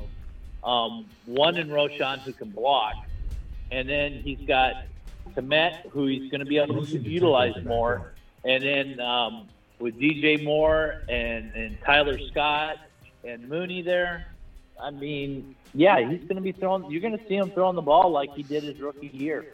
And just go back to his rookie year and watch the film. All you got to do is watch the film, and you can see he is fully capable of passing that ball in a very accurate way. I'm telling you, anybody that thinks he's a mediocre passer is going to eat their words, just like they said Jalen Hurts is a mediocre passer. And another thing, too, is Fields is a giant compared to Jalen Hurts. He's a bigger version of Jalen Hurts. I know everyone thinks they're the same size, but he's about a couple inches taller and a bigger version. Fields is a big boy. He's 6'4". This guy's a monster. Jalen Hurts is 6'1", 6'2". Fields is 6'4". I don't think people realize that. And not to mention, as I say, you can't run for your life with no receiving options that can't even, these wide receivers don't even know the offense that are in there because his starters got hurt. You can't throw for just 11 INTs, scrambling for your life, making these inaccurate throws that everybody claims. If he doesn't throw the ball and just runs, how can he be inaccurate? So if someone says he's inaccurate, they're claiming he threw blah, blah, blah. Okay, so if you're acknowledging that he's throwing a lot, enough for you to judge him to call him inaccurate, how do you have 11 INTs when you're throwing constantly on the run, getting chased by defenders left and right with a bare-bones skeleton crew that Ryan Poles shoved out there on the field in 2022 as he cut people, good players left and right, to cut all the meat, cut all the fat off of the bone, and to make sure he walked into 2023 with a total a big purse to build with. And they have. They built. It's going to be phenomenal. I'm telling you right now, everything that I smelt coming with the Jalen Hurts situation, I smell the same thing coming here. It's brewing. The storm's brewing like it was brewing in Florida for Ron last night. Fields, everything's going to come together. And he's going to take off, and he's going to be a magnificent fantasy football marvel. And he's going to single-handedly win people leagues. And Fields, like Jalen Hurts, might be the first player to throw for a 4,000, 4,500 yards and run for 1,000 yards in the same season. I think him and Hurts, one of the two is going to do it in the next handful of years. And if people think this guy's throwing for like 3,000 yards, he's not a 4,000-yard passer, just wait. I'm not saying it happens right away. I'm saying he's going to progressively get better, and he's going to have a massive amount of 4,000-plus total yard season with who knows, God knows how many touchdowns he's going to score. And on the ground, he could be easily a 900 to 1,000-yard rusher, more efficient rusher this year. Like I said, defense will be spread out. And this guy could have 1,000 yards and 10 touchdowns on the ground, and he's going to improve leaps and bounds passing the football. Bears, dark horse to not only win their division in a dogfight with the Lions, and I always say that together because I want people to know how much I love the Lions, and the Lions are going to be in the mix for that division win. But I believe this is a dark horse NFC championship contender. And if anybody thinks it's crazy, why don't you just roll back the clock 2 years and listen to some of the Bengal predictions? Again, not saying I don't miss things all the time. I'm just saying the blueprint's identical. The blueprint's identical. Their defense, the quarterback their defense is going to be them from getting there. Well, Ron, let's see how good it can be with good coaching, with good offensive field position, which will, like I said, cascade through the defense and the production, keeping the defense off the field fresher. The Niners are a good example of a team that loses defensive players, but the coaching and the ball control, it obviously is a great recipe for continuing to churn out these unknown players that rise up and become stars. I think Poles is doing something special, and the Bears' defense will be so much improved. I'm not saying they're top 5 or anything crazy. They're going to be so much improved just by the cascading effect of the offense marching down the field. Just marching down the field. Well, I just don't see them putting everything together this year. I agree that I think they're going to make huge strides this year. And I think they're going to be very competitive this year, but I do not see them winning the division. I don't expect you to. Yeah. That Minnesota has is the defense. The defense, without a great defense, Philly has a great defense. And there's other teams out there that have great defenses to go along with their great offenses. And that's the problem with Chicago, Minnesota, is they're great on the offense. Minnesota's great on the offensive side. They suck on the defensive side. Chicago this year show that they can be great on the offensive side, but the defensive side is yet to be seen. Yet to be seen. great. Yet to be seen, but like Cincinnati had a crafty defense that people didn't really know had the ability to do what they did. Remember in that first huge year, Jamar Chase, Joe Burrow won the division. Everyone said they couldn't do it. There's garbage defense, garbage offensive line, and the offensive line was still in shambles in some ways. This defense was undervalued, and you couldn't see what it was capable of because the offense couldn't move the football. The defense got tired out. What I'm saying is we will 100% see a very similar effect in Chicago comparatively to the Bengals defense and how they just it was like they were accepted to be a bad defense. And then all of a sudden in the playoffs, when the defense got this Bengals team back on track in that game when I was streaming from Lou Molinati's, and they were losing the Chiefs, right? They were losing in that game. The defense got them back in it. And then everybody started talking about the defense, kind of an underrated defense. I think people will talk about the Bears defense that way by the end of the season. It's not like they're going to be the number 5, number 4, I'm not saying that. But I think at the end of the day, we don't know what the defense, even without improvements, was capable of because they were tired out. They were constantly on the field, and they've added new components to it. And I can't wait for it because I'll tell you right now, that Bengals pushback was so hardcore, and it's so hard for people to remember how badly everyone and their mother doubted the Bengals and how they could bounce back based on just the little improvements that were made. And all the hate I got. Remember when Hugh Jackson, the former Browns coach, came on the show and was clowning me on my own show for saying that Jamar Chase would help protect Burrow more than drafting Penny Sewell. And he said, no, you can't, Smitty, on my own show. You can't protect, you're telling me that a wide receiver is going to protect Joe Burrow? Yes, coach, I am. And he did. And he stretched the field, and we saw improvements, leaps and bounds off that alone. Fields is going to be magnificent. And if you're not on this train right now, I'm taking away your Justin Fields card. Every single one of you doubters out there, and you're not getting it back. You're not. This train is full. We're conducting this bad boy all the way to the Saturn, the rings around your fields. He's going to Saturn. He's going to Saturn.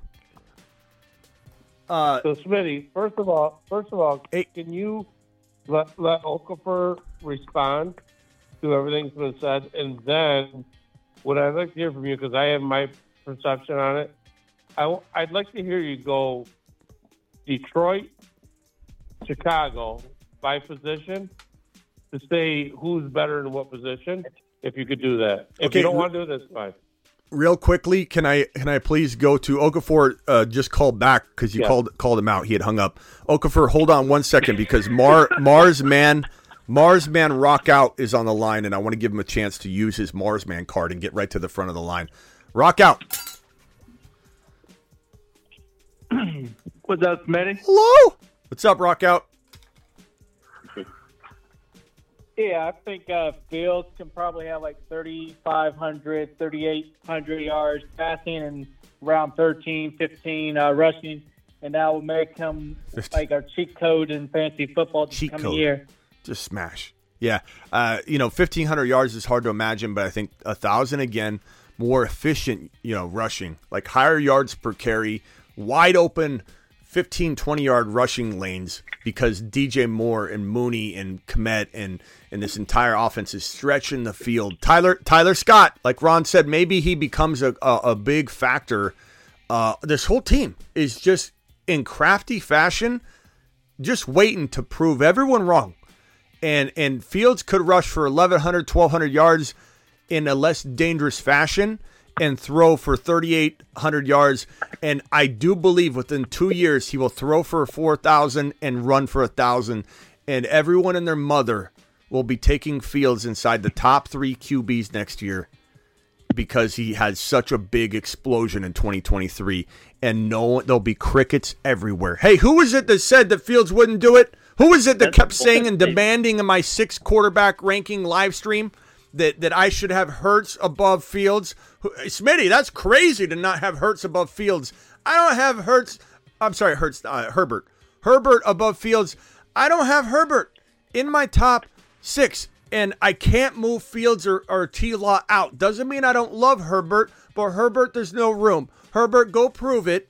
Fields proved it, in my mind, way more than Herbert proved it last year, and Fields is going to win leagues. Herbert's good.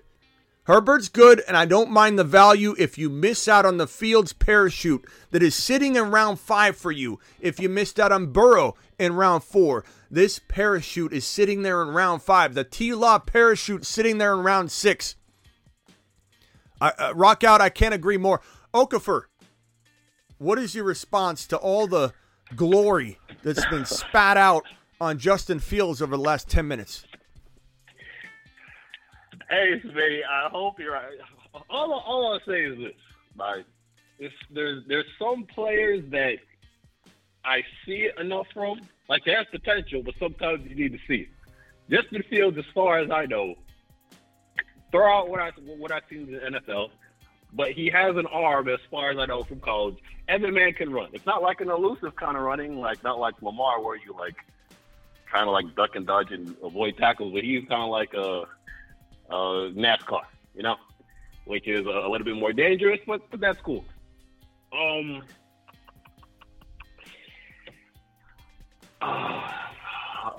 I'm saying, like, I saw enough from Hurts so that when AJ Brown got it, I said, okay, that's over the top. That's enough for me. Fields, I just gotta see. I gotta see the passing. It was the pass. I know he had nobody to throw to, apparently, but there's some lows that you hit that are just so low. It's just like I gotta see you do it first. So yeah, you're a cautious Caleb, and I understand we need enough cautious Calebs to keep his ADP at bay. But what you're literally saying to me is you have to see it happen, Captain Obvious, in order for you to believe. And I can't talk you into it. For everything I've said already, you don't believe it because you haven't seen it. You don't believe in Santa Claus. You don't believe in the Easter Bunny. You don't believe in anything you can't see. You probably did when you were 4 years old. You're a very cautious Caleb, very, very cautious. And you're an architect, right? Or engineer. You're an engineer. You need to see it working before you can have it, you can implement it. I understand where you're coming from, and I'm not going to argue with you anymore on it because I understand who you are. You need to see it, and that's okay. I'm going to show it to you in 2024. We're gonna get together on this, and you're going to take Fields. We're going to sing Kumbaya, and you're going to win your fantasy league in 2024. In 2023, watch how it's done, Okafor. Fields is going to smash. Maybe you like Burrow in 4, and you can win that way, and watch this one from afar. But I promise you, Okafor, you gotta look at the details. You can't just look at a statistic that is on paper or listen to regurgitated horse crap on how he was inaccurate or running for his life when nothing is the same. The variables are all changed, and the meat of this situation is in the upside and what we have seen. The details are right in front of your face. You just gotta, I think, identify them and read it properly. Hold on one second. Thomas says in this, Yo Smitty, Superflex, tight end premium, startup. I have Bijan, Algier, K9, Charbonnet. Okay, so great job cuffing those two situations. Tight end Schultz and Laporta. Love that in a tight end premium. QB is Love and Goff and Hooker. Oh, this is that one draft where you super flexing, you waited until the later rounds. So you got Laporta, you got Love, Goff, Hennon, Hooker. Need two choices. QBs are Mike White, tight end Schoonmaker, or running back Herbert, Penny, P. Ryan, Foreman. I'd probably say Khalil Herbert. I wish I had some more wide receiver options. Mike White's interesting, but I wonder if he'll fall a little bit later to you. And I do like your QBs enough that I'm not forcing that quarterback situation that I think is fun and promising at the end of a draft. But like, is Tank Dell available before we start going in this direction?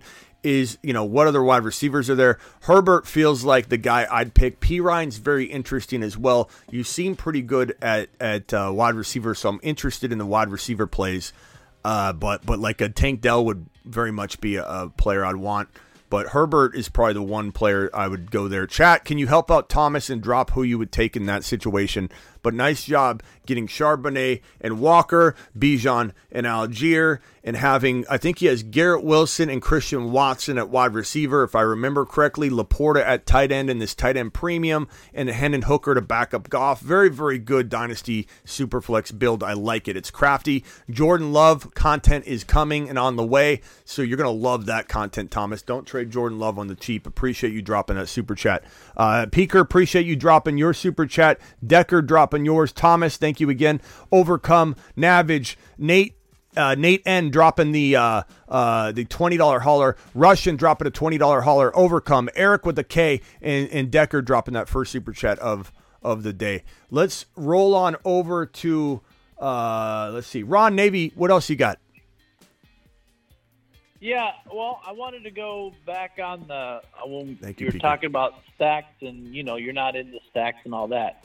I think stacks are more important in like BB4, your big tournaments with hundreds and thousands of players. I think when you're talking like 5,000 or less, then stacks don't matter as much because you're in a lower field there. So, and then of course in Dynasty and redraft, stacks aren't as important. But in your bigger leagues, like your Puppy 2, the 150,000, which you had 200,000 people and all that, I think stacks are very important. I think they are, but again, I just think that when someone says you got to have Burrow and Chase and not Hurts and Chase, it doesn't compute for me. I think the data is going to support that because who's to say Hurts isn't outscoring Burrow in all three of the fantasy football playoff weeks? And when someone says if they've got Chase and Burrow and you've got Hurts and Chase, you can't beat that player. And I don't agree. I don't think that people have looked at the data from all sides. You what? You don't have to stack every single player. I know. You don't have to stack every single player. I don't agree with that either. I think a naked standalone Hurts is fine or whatever, and you don't need to stack them sometimes. But I think you need some stacks, right, overall in your bigger tournament. I like sidecar. That's just. I like sidecar stacks, which I call them, like Tony and Sky Moore. That way you're getting the rotation going. I love like a Hurts and Swift, and I know you don't like Swift. I like all kinds of those like different stackings or the pairings. I really, really very much love the Tony, Sky Moore, Rashee Rice 3 stack, and sometimes they even go Justin Ross. And I know you like Richie James too, Ron. But having in a best ball, which that seems crazy to somebody, having what I believe to be, unless Hopkins lands in KC, and I'm willing to take that gamble in a couple of these leagues. I'm not doing this in every draft. I'm not fortunate to draft all that in every draft. You got to be in the right ADP territory to even pull it off. But I believe that if you have Tony, Rashee Rice, and Sky Moore, and even Justin Ross in an 18-man, even more so in the big boards, if you could deploy that if they come out with another 20-round best ball draft. If you get all 3 or 4 of those guys, and they don't draft they don't sign Hopkins, you're literally guaranteed, in my opinion, like an 80-yard and a touchdown receiver almost every single week. And in best ball, optimal lineups, Underdog Fantasy promo code Smitty, that KC wide receiver, I don't care how good Kelsey is. Mahomes throws a lot. We don't need to worry about this wide receiver beating out Kelsey.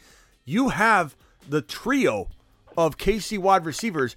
You're guaranteed probably 80 yards and a touchdown from one of them every single week. And it's such an amazing wide receiver 3. I absolutely love Tony, Sky Moore, Rashee Rice, and best ball.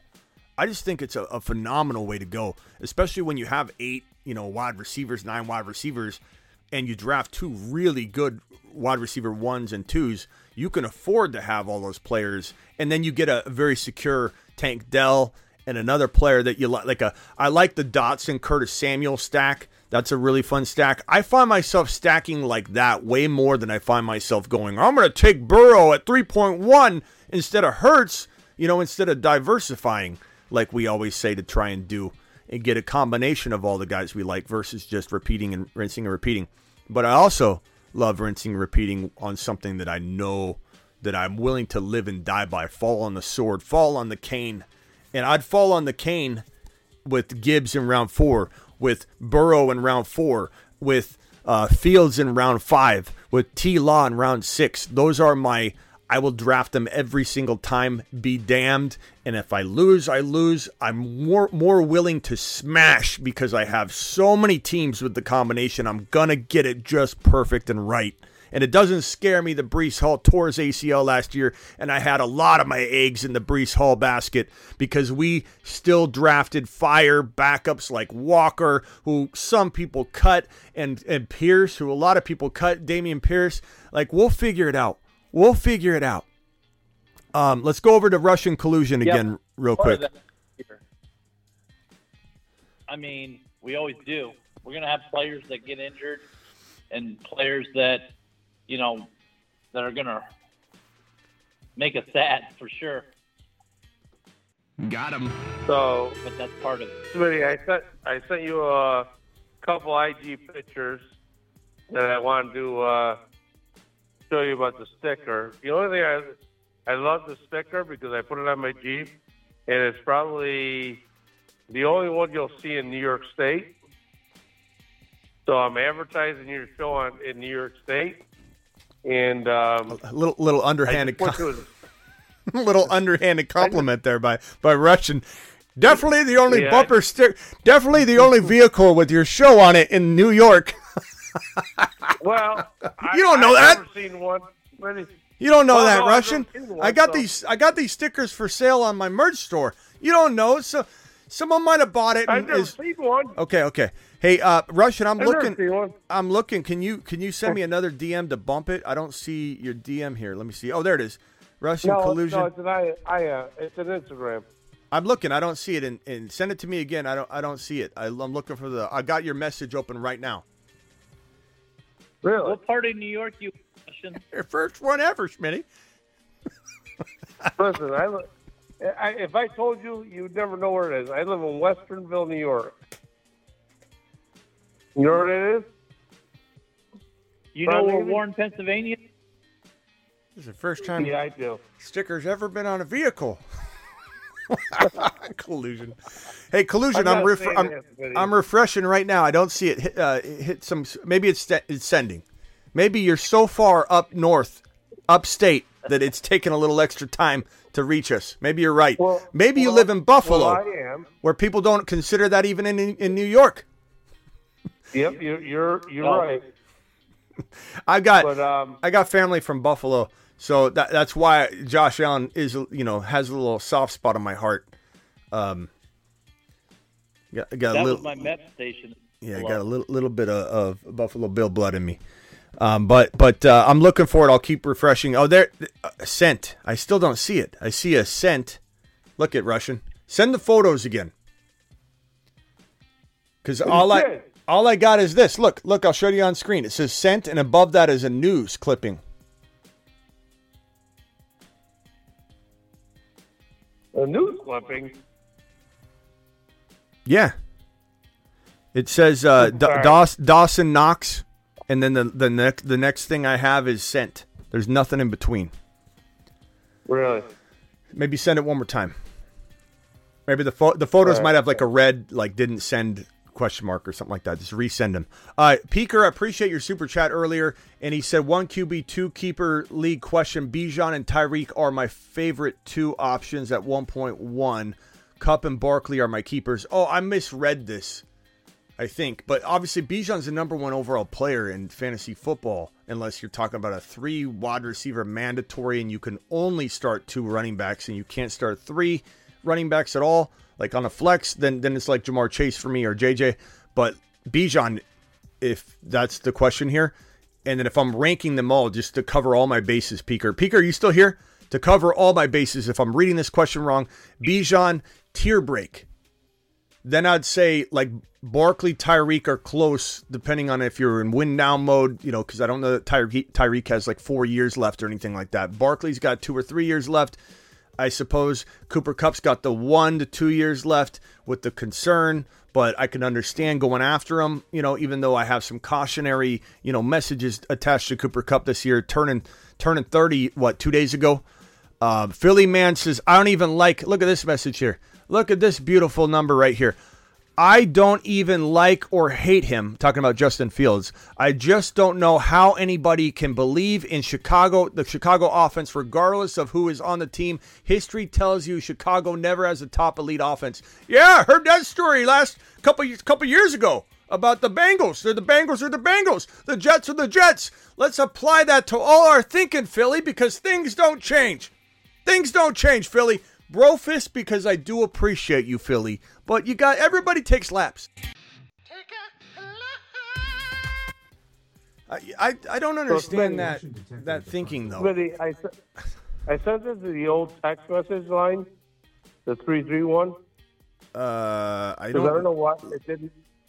I'm only on WhatsApp, so I don't have a text line other than on WhatsApp right now. Can you email them to? Can you email them to me? Smitty at. Yeah, I will. Okay. I will. Do it right now. I want to put it up. Show them another stuff. I want to put it up right now. I want to put it up right now. Oh, you do? Yeah. Can you email it to me? I don't have WhatsApp. But anyways, I want to talk a little bit about because you say Chicago's going to win the division, and real quickly, I want to compare running backs, wide receivers, and see who has actually the best team when we think about it through that. And I believe, personally, quarterback, it's going to be Fields this year, right? I think running backs is going to be Detroit. Wide receivers will be Detroit. Okay. Tight ends, I got to give it to Chicago. I mean, I like the rookie, but it's a rookie, right? Defense, I got to give to Detroit. Offensive line, I got to give to Detroit. So when you think about that aspect of it, what do you think about the division winner now? Yeah, I mean, there's a lot of things that we can consider. Like I said, that the Bears are going to improve upon, and it's easy to use last year's data and stats and offensive line production and defensive, production, and to say, oh, this is the picture I want to paint about the Chicago Bear defense when we don't know what it's going to look like, sum total with all the changes going on. So let me get that 1 second. Bengals are far from better than the Bears. MC, we heard this about the so-and-so's better than the Bengals when I said the Bengals. So, it's just the same song and dance. MCDC, appreciate you, but this is why it's a bold take. This is why it's fun to talk about and ruffle a lot of feathers, not just to throw mud at the wall. I really believe what I'm saying, but it is fun to watch a lot of the same reactions. It's like rinsing and repeating. It's just history telling the same story. If you literally replace Bengals are far better than the Bears with my comments about whatever I said being the Bengals, it's the same line. It's the same line. And this goes to show, actually, let me put that back up. This goes to show when I went, I tell this story a lot. I went into and I forget who it is. If you're watching right now, please call in. I always forget who it was. There was an avid bettor that had some clubhouse betting rooms where they go in and there'd be 40, 50 bettors in there. They bet everything, basketball, football, baseball. They weren't specific to football. They're literally in there going, anybody have a bet tonight? And they'd sit on there. They still are there in Clubhouse. They're always in Clubhouse in the audio room. 40 or 50 of them.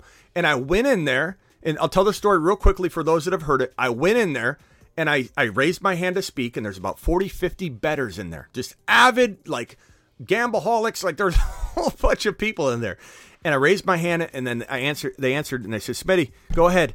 And, one or two people knew who I was. A lot of people didn't. And I just asked them the question. I said, why don't you guys play fantasy sports?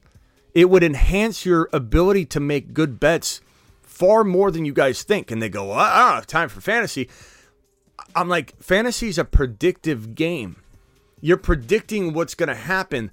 A bettor doesn't necessarily look at what's in the front, in the future, what's ahead of the curve. They look at what happened last week, what happened last season, And so I said, if you get yourself into a predictive mindset and you keep tabs on teams in different ways of improving offensive line, like a collusion, what you just alluded to, what is the Bears' offensive line going to look like with all the improvements? What's the defense really going to look like now that they can move the football down the field and have good field position? All those things factor into the Bengals are going to win the division. And they said, what? I can't tell you how stupid I sounded to that entire room when I said the Bengals are winning the division. I got laughed at. There were people laughing for like a minute straight. I couldn't even talk. I'm like, hold on, hear me out. No one would let me speak. One guy took my advice, dropped a large sum of money on the Bengals to win the division, and he made out like a king. And that entire chat room, they still talk about it. He said that it's like a legend of Smitty conversation that they have all the time about, remember when Smitty came in and told us to put all that money on the Bengals and they won the division? This guy rolled it into the Super Bowl win and lost it all. But his story's magnificent. And this reminds me of that because there's a lot of negativity and pushback on this Bears prediction. But it's the same story on repeat. It really is. And I appreciate you, MCDC. But you just got to sometimes, try and predict ahead of the curve. And you can hate the Bears all you want, and you can pretend that history is going to repeat itself, but these things happen, the changes. The Jets are not the Jets anymore. They have arguably the best defense in the National Football League, and I believe Aaron Rodgers is going to fine-tune that defense as much as the defense and Sauce Gardner are going to fine-tune Aaron Rodgers, and they're going to better each other every day in practice. And this super chat by Grant, dropping a $10 wad. $10 sends you to the moon. My friends and I do an early 10-team PPR league every year, and I have Fields, Ramondre, J.K., Tyree, Garrett Wilson, Olave, Hawkinson, Dallas, defense, Tucker, kicker, gonna sweep it. Love the team, pal. Love the team. Maybe try and get yourself into maybe a little bit safer running back too. I like J.K. He's holding out right now. I don't know if you can go after a doubted Walker. Go get Charbonnet somehow. Love the team. Great job. Thank you for the $10 hauler. And let's get on over to, thank you, Peaker. Let me know if you have a follow-up. Let's get on over to the Fields just isn't as good as Joe Burrow. Only problem with that take, said the guy 2 years ago about Joe Burrow. You're proving my point, Garrett. Garrett's the highest super chatter of the year in a single live stream, dropping a $600 super chat. Everybody dropped the gorilla and eggplant emoji. 600. That is Garrett's $600 super chat. And we're waiting for the day that someone passes Garrett up and takes over his emoji, and they get to have whatever emoji they want with their name on it or their avatar or whatever. So Garrett to the moon. Garrett and I don't always agree, that's for sure, but I respect the hell out of him and I appreciate the super chats. Okay, so here is my take, and I'll try and roll through this. I might not hit every point that you want, but if I'm looking at this division, and I factor all this into my thinking, so it's nothing's going to change by me working through this. I mean, I feel the way I feel because I've already looked at it in tremendous detail. But I would say, like I said, the Bears and the Lions are going to be in a dogfight for the division win. The Green Bay Packers are going to actually be closer to that, territory than people think. And the Vikings aren't just going to go away. Like, I respect what Ron Navy and a lot of people say about Kirk Cousins and the fact that the offense will still pass and be very, very good. But someone's got to win the division. And just because the Vikings don't win doesn't mean they won't have a productive, nice, college effort, good college trying to get to the top of this division. But I think the schedule for the Vikings mixed with the mixed feelings I have for Cousins doesn't mean I don't like Cousins, doesn't mean I don't understand what Ron's saying, doesn't mean that I don't get that Addison does add a nice little dynamic to the equation for Cousins. But this is a team that just in my gut, and again, this is something that you can't take away from somebody, is the gut instinct, because the schedule is a part of the factual piece of the argument, but I just have a gut feeling that this is Cousins' last year. And if that's the case and they don't want to bring him back, that means he's going to have kind of a questionable up and down year. I just feel like based on schedule, based on my belief in Cousins being, able to maintain the level of play he's been at the last, I know Ron's going to say he's amazing every year.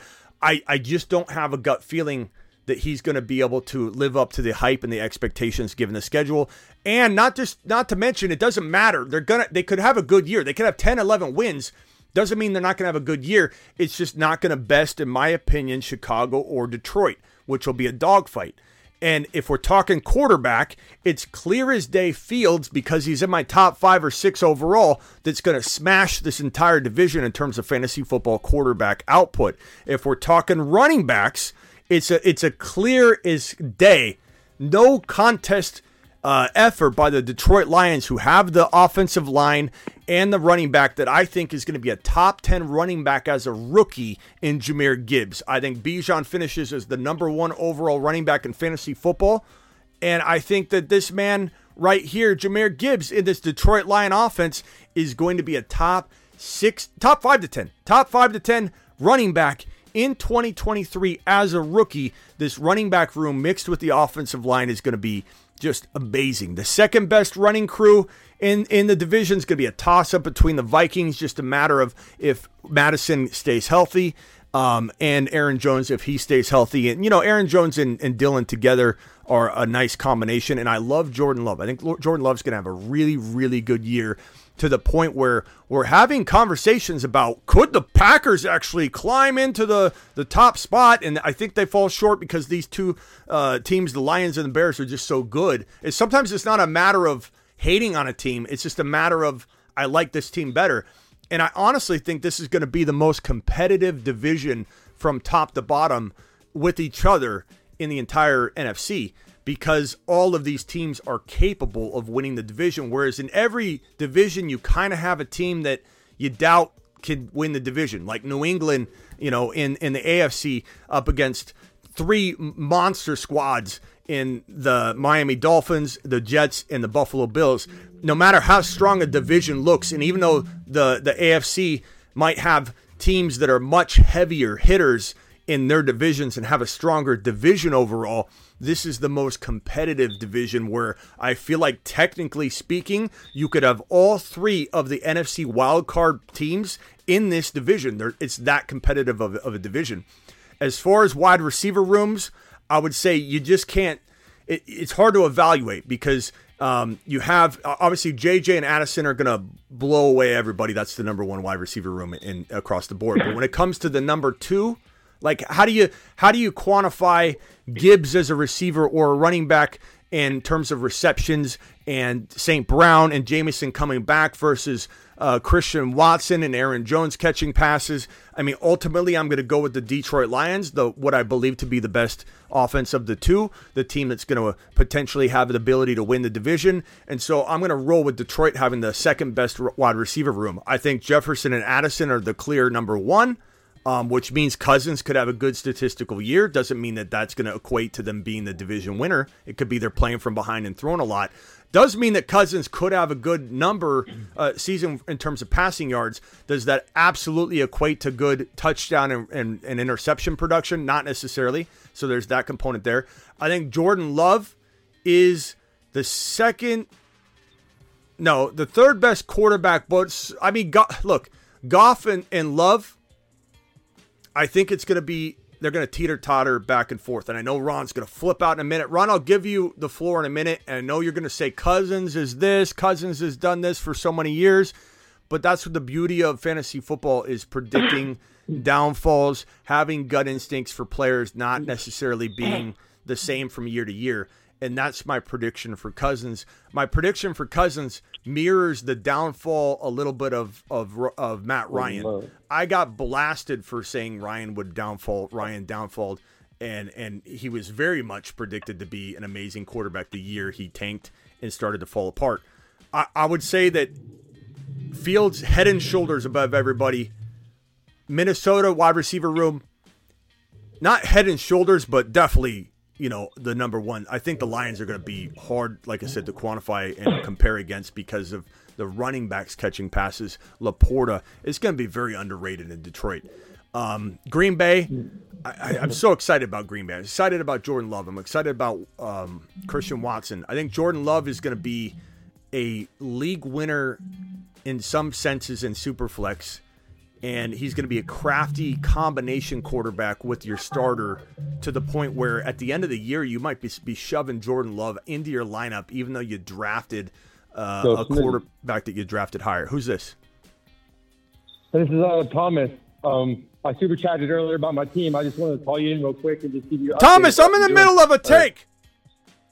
Hang tight, Thomas. Hang tight. I'm coming right to you. Right to you. So, all right. Yeah, no, don't hang up or leave or anything like that. I'm not mad at you. Just I always call in the middle of a bad time. I'm just on break. My bad. I apologize. Yeah, hang tight. I'll come right to you. I know you're on break. Hang tight. Don't go anywhere.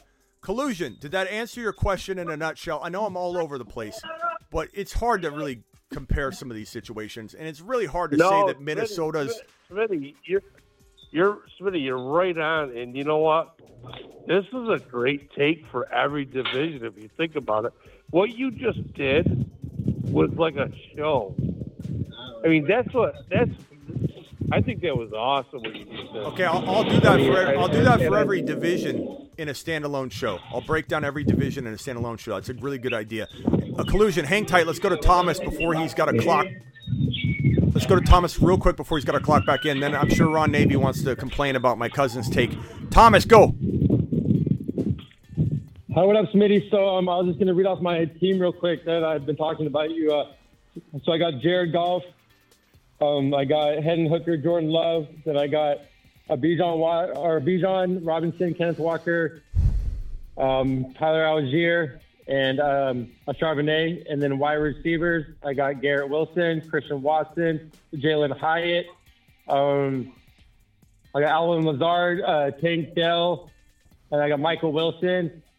And then I already took 50 laps because I took Michael Thomas, but it just felt in the right round that I needed some kind of vet. I don't mind that in the right context. I'm just saying for anybody that comes in and says Michael Thomas is the number one wide receiver, that's when you get sent on laps. Like, do I think there's a shot he has 900 yards and 5-6 touchdowns, or even 1,000 yards and 5 touchdowns? I mean, it's certainly possible, but you know what I'm saying?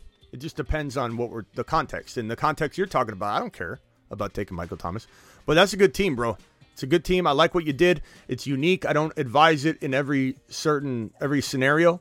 You know, I don't advise ignoring quarterback and super flex like that every time. I certainly love Trevor Lawrence if you can get him. But if you get screwed out of quarterback, you're drafting from the 12 or the 11 spot, and you don't want to force a Danny Dimes, and I don't blame you. I love what you did. You did the best. I just feel like my team is super young. Yeah.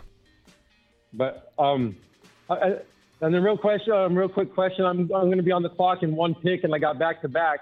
I know I need a quarterback. I need another running back, quarterback. There's some wide receivers. All right. Yeah, we heard you. We heard you on the running backs. Khalil Herbert. You got Mike White. I'm liking Khalil Herbert. Yeah. I like Mike White later. I don't know if he'll fall, but I like him later. Who are the wide receivers available? We got Brandon Cooks, we got Jacoby Myers, we got Wandale Robinson, Odell Beckham, we got Boutte, we got Nick Collins, we got Boyd. Boyd's we got Thielen, Claypool, Chark, Gallup, Isaiah Jones, Kay Osborne. I got Thornton, Renfro, Shakira, Jay Palmer. Shakira. We got Ross. Justin Ross. That's interesting. Yeah. I would say. I just feel I need another RB, and there's like really, I don't know what's in the. Is Taysom Hill there? I'm sorry. Go ahead. Is Taysom Hill there? Taysom Hill, yeah, he's way down there though. Okay, keep an eye on him because that could be your. Look, hey, sure. If he becomes a quarterback, which I don't know if you saw my Taysom Hill video right before this show, bro. You're walking straight into a championship in a super flex league. For as long as ESPN or whatever platform you're drafting on doesn't fold like a chair and allows it, Taysom Hill's being used all over the field. So I definitely would consider Taysom Hill, before you get to a dangerous point where he gets sniped. This is a tight end premium league, dude. This guy's running out there as a wide receiver, running back, quarterback. They're using him at quarterback. You remember last year they said he's no longer a quarterback? And so Taysom Hill would kind of come and go, and we didn't really know, what Taysom Hill was going to be or do, and he kind of was good at times last year, but it was a lot of waiting and nothing happening, but we knew what the upside was, and it was totally worth holding on to him. This year's different. They're using him at all facets, and he's going to be a quarterback, a running back, a wide receiver, a fullback, a tight end. He's going to be all over the field, so scoop him up in a tight end premium. I go Khalil, and then I don't know. Guys on the phone line, who do you think you should go at wide receiver? I guess I would look to see. I mean, Ron's got Tyler Scott would be interesting later, but Ron likes him. I think Khalil Herbert and Stetson Bennett is somebody I keep an eye on in LA. He could be the starter by midseason. Just keep an eye on. Just a few, because Khalil Herbert's the next up on the list, and there's one person ahead of me. I'm not sure if he's going to grab an RB, but I don't know if there's any other ones I should look at, because like I said, I only have the 4 RBs, or should I just wait since I have 2 handcuffs? I mean, like I said, I like Khalil Herbert is my top-ranked guy. All right. No, I agree, but if he goes, there's one person ahead of me. Who are the other RBs? So you got Penny, Singletary, Foreman, Elliott, Warren, Clyde. Warren's not. I'm sorry, CEH. I've got Tucker, Ford, Gray, Hubbard, Wilson, Gainwell, Mostert, Evan Hull. Jalen's not bad. Jalen Warren. I mean, I could see him being really relevant, even if he doesn't capture the starting job through injury or something. I could see him being relevant. That's not bad. But Mike White is certainly interesting. Name the top 6 quarterbacks, and then I got to move on. And you got to get back to work. All right, you're going to get in trouble. So it's by Bennett, Sam Darnold, Mike White, Zappi, Minshew, and Brissett. I kind of like Stetson Bennett. He's the number 1 ranked quarterback, Stetson Bennett. Stetson, Bennett, he's up top. Yeah, he's the next. Yeah, I don't think you can wait then. I'd take, if it was me, I'd take Khalil Herbert and Stetson Bennett. I'd take Taysom a little bit downstream. I just like Stetson Bennett a lot. There's real promise there in LA. But Jalen Warren's probably the next best running back if you've got to go RB. All right. Yeah, that would be my take. Appreciate you, Thomas. Get back to work, pal. I appreciate it. Right on. All right, later. Let's go over to man. I appreciate it. Yeah. Let's go over to Ron Navy and then to Patrick. All righty. There we go. Finally. There we go. Ron's going like this. Kirk Cousins, get off my lawn. Why you minimize me like that? I'm not. Ron, you have a deep reach when it comes to. Here's the thing. Everybody, you're all talking about Minnesota and their tough schedule. They all got to play Kansas City. Which one? Does any of them beat Kansas City? Does any of them beat Mahomes?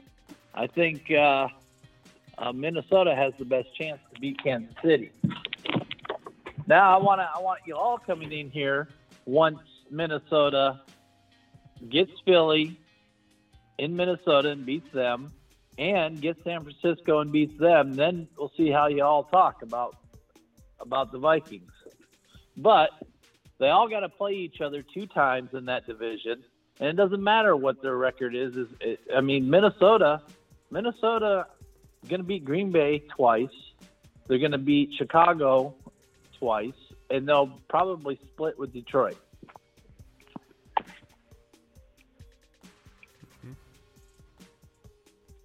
And is collusion still on here? You're pretty much saying the division is very weak. I'm saying what? I think what you're saying is the division's very weak, and it's not. When you look at Detroit, I understand Green Bay. Everybody's saying, well, Minnesota has a tough schedule and all this, but they all have tough schedules. They all got to play each other, and they all got to play Kansas City, and they got tough teams they got to play. They all got to play. Ron, last year, what does 29-14 represent to you?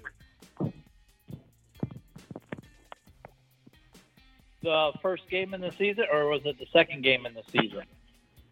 No, that is the interception percentage or interceptions to touchdowns that your quarterback threw last year. So he almost threw 50% of his touchdowns were interceptions.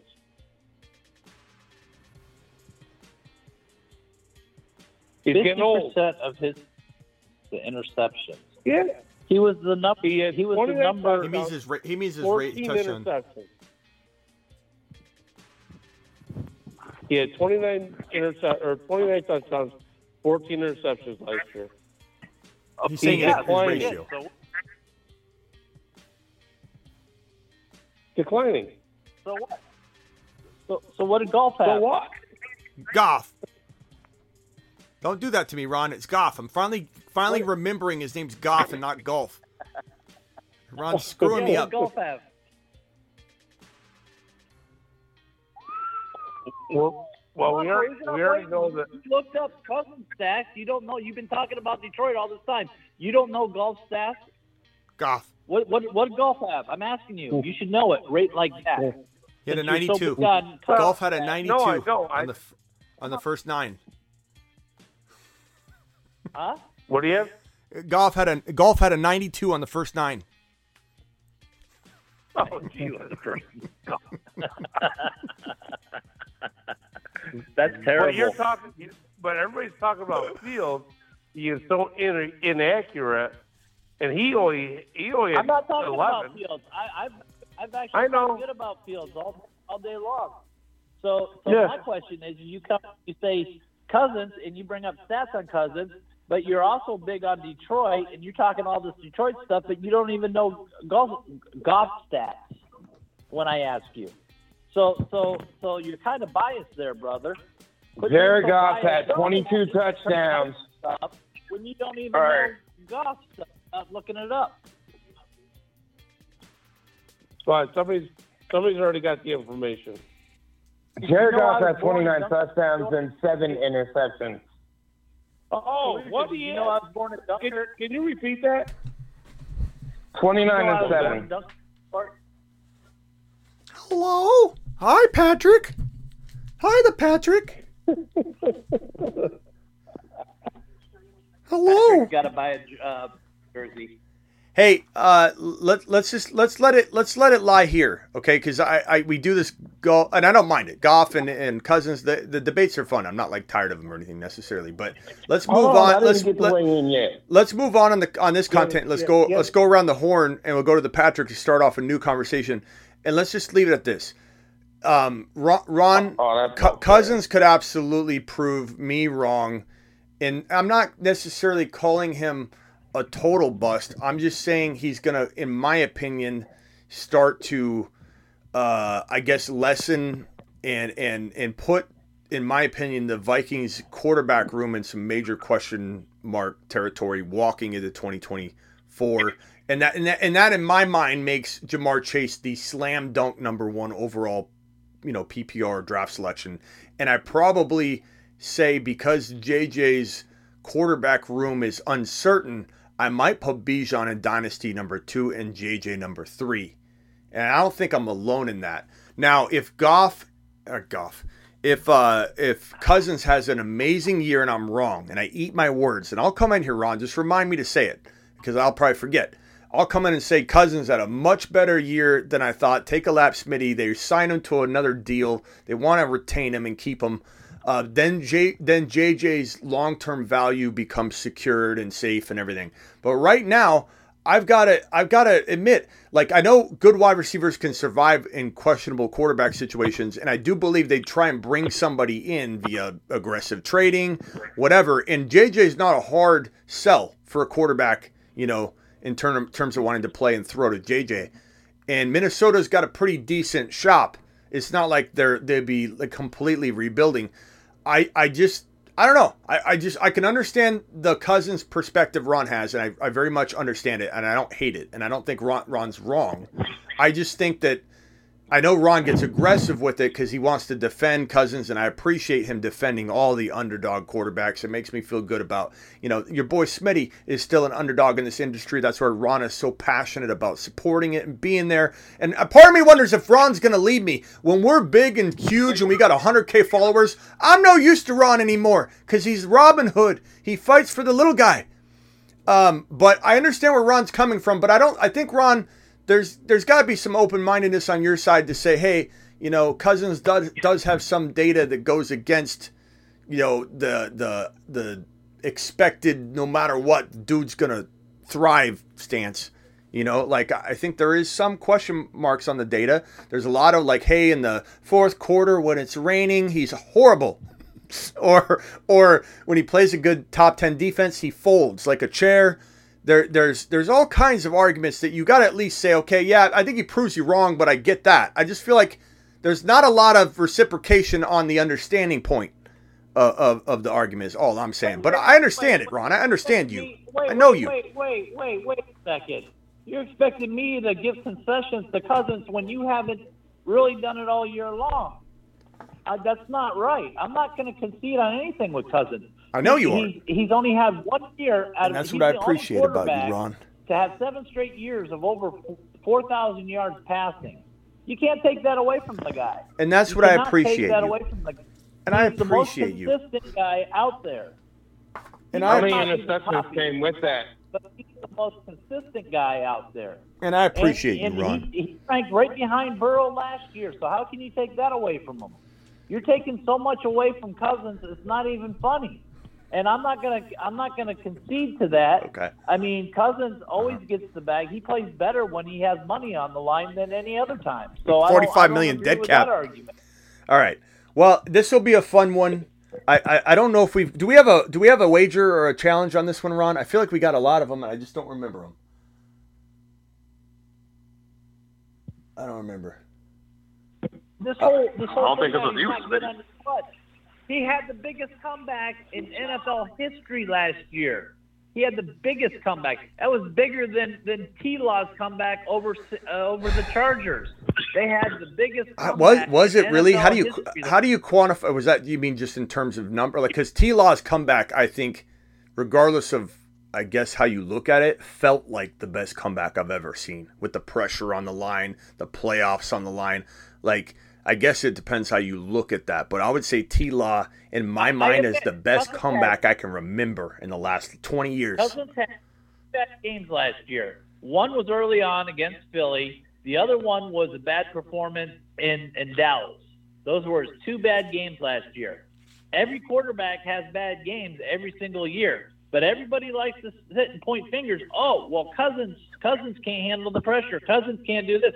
He had 2 bad games last year out of the whole year.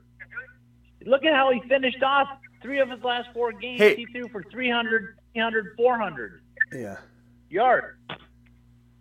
How do you call that? Ron, but Ron, what you're looking at is they lost, but that wasn't. You're looking at a guy that.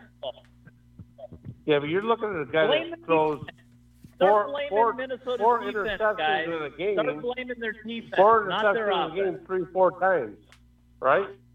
4 interceptions in a game 3-4 times. That's what you're talking about. And how many? No. Well, I mean, 14 if he has that. He has that many. 14 and he has that many good over games. A whole year. That's less than 1 a game. That's less than 1 a game, and you can't even. And that's acceptable? When is that acceptable, Ron? When is that acceptable? When does that make you marquee if you're averaging an interception a game? I mean, you got Kenny Pickett at quarterback, so I guess it makes sense. 14 interceptions. He wasn't even having an interception a game. Drop that Kenny Pickett icon.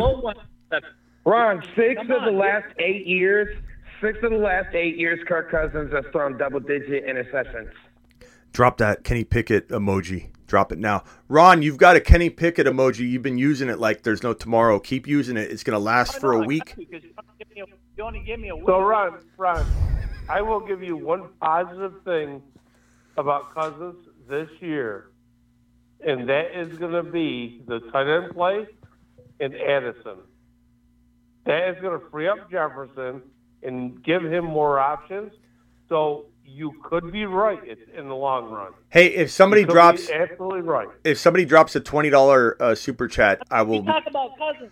What about Mahomes? 12 interceptions last year. What about the year before that? 13 interceptions. 2018 he had 12 interceptions. Well, I don't think you could just throw. I don't think you could just. Hold on. I'm just going to Hold say on. one thing, Ron. Hold on a second. They're not It's even called- holding the Hold on a side. second. You can't just throw out Ron, INTs. It's called, You can't it's just called championships, Ron. you can't just throw out It's called INTs. championships, Ron. Doesn't matter. Ron, It's- it's called championships. If somebody drops, Oh, does it? hold on. If somebody So- drops, if so somebody you- drops a $20, so hold are on, you- guys, hold on.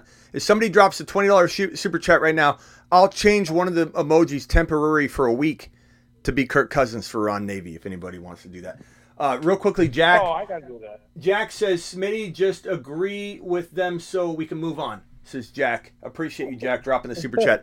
Let's move on because this is kind of, it gets a little bit wearing. Probably a 49ers fan. Not talking enough 49ers for him. Jack's probably a 49ers. Ask Jack who his team is. I bet you it's 49ers. Maybe. Let's go to the Patrick. Please create. Patrick, if you talk about this topic or anything related to it, I'm hanging up on you. Go ahead. Kick off something new. Oh, hold on. Patrick, hold on. We got a $20 holler. I'm gonna make a Kirk Cousins emoji. I don't know which one I'm gonna temporarily take down, but I will keep Pickett and Cousins up in dedication to Ron Navy because he does so much here, and I want him to be able to utilize both emojis at the same time. Kirk Cousins emoji on behalf of Vampy, who just dropped a $20 holler for Ron Navy. So Ron Navy now gets his two big quarterbacks, Pickett and Cousins, in the emoji conversation. Let's hear it for Vampy. Alert. Super chat alert.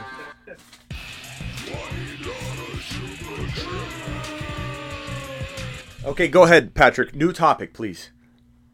No, I want to talk division, so you might as well hang up on me, I guess. You can talk division. You can talk division, just not Kirk Cousins, and we going through this, Okay. Here we go. Just so I can move on right past it. NFC North, all four teams in there are question marks. You got two teams in Chicago and Detroit that are on the way up. Green Bay, nobody knows because Jordan Love is a humongous question mark. But I we love him. don't know. But I love him. It's safe to say. No, I do too. I love the capabilities. I love the possibilities. You taking a bath? Minnesota is on the way down. You With taking a that bath? being said, even though they're on the way down with Detroit and Chicago on the way up, we don't know what that looks like. We don't know if that means that Minnesota is worse or if Detroit and Chicago is automatically better. But all four teams in that division is a question mark. And a lot of divisions are like this. Right now, is it safe to say that the NFC West is all question marks? Are we really counting on Seattle? I mean, Seattle is the most solid. San Francisco has the best roster, but the quarterback situation is still a mess. I still think that Purdy ain't going to be ready to go. Hold on. We got a $20 holler. Alert. Super chat alert.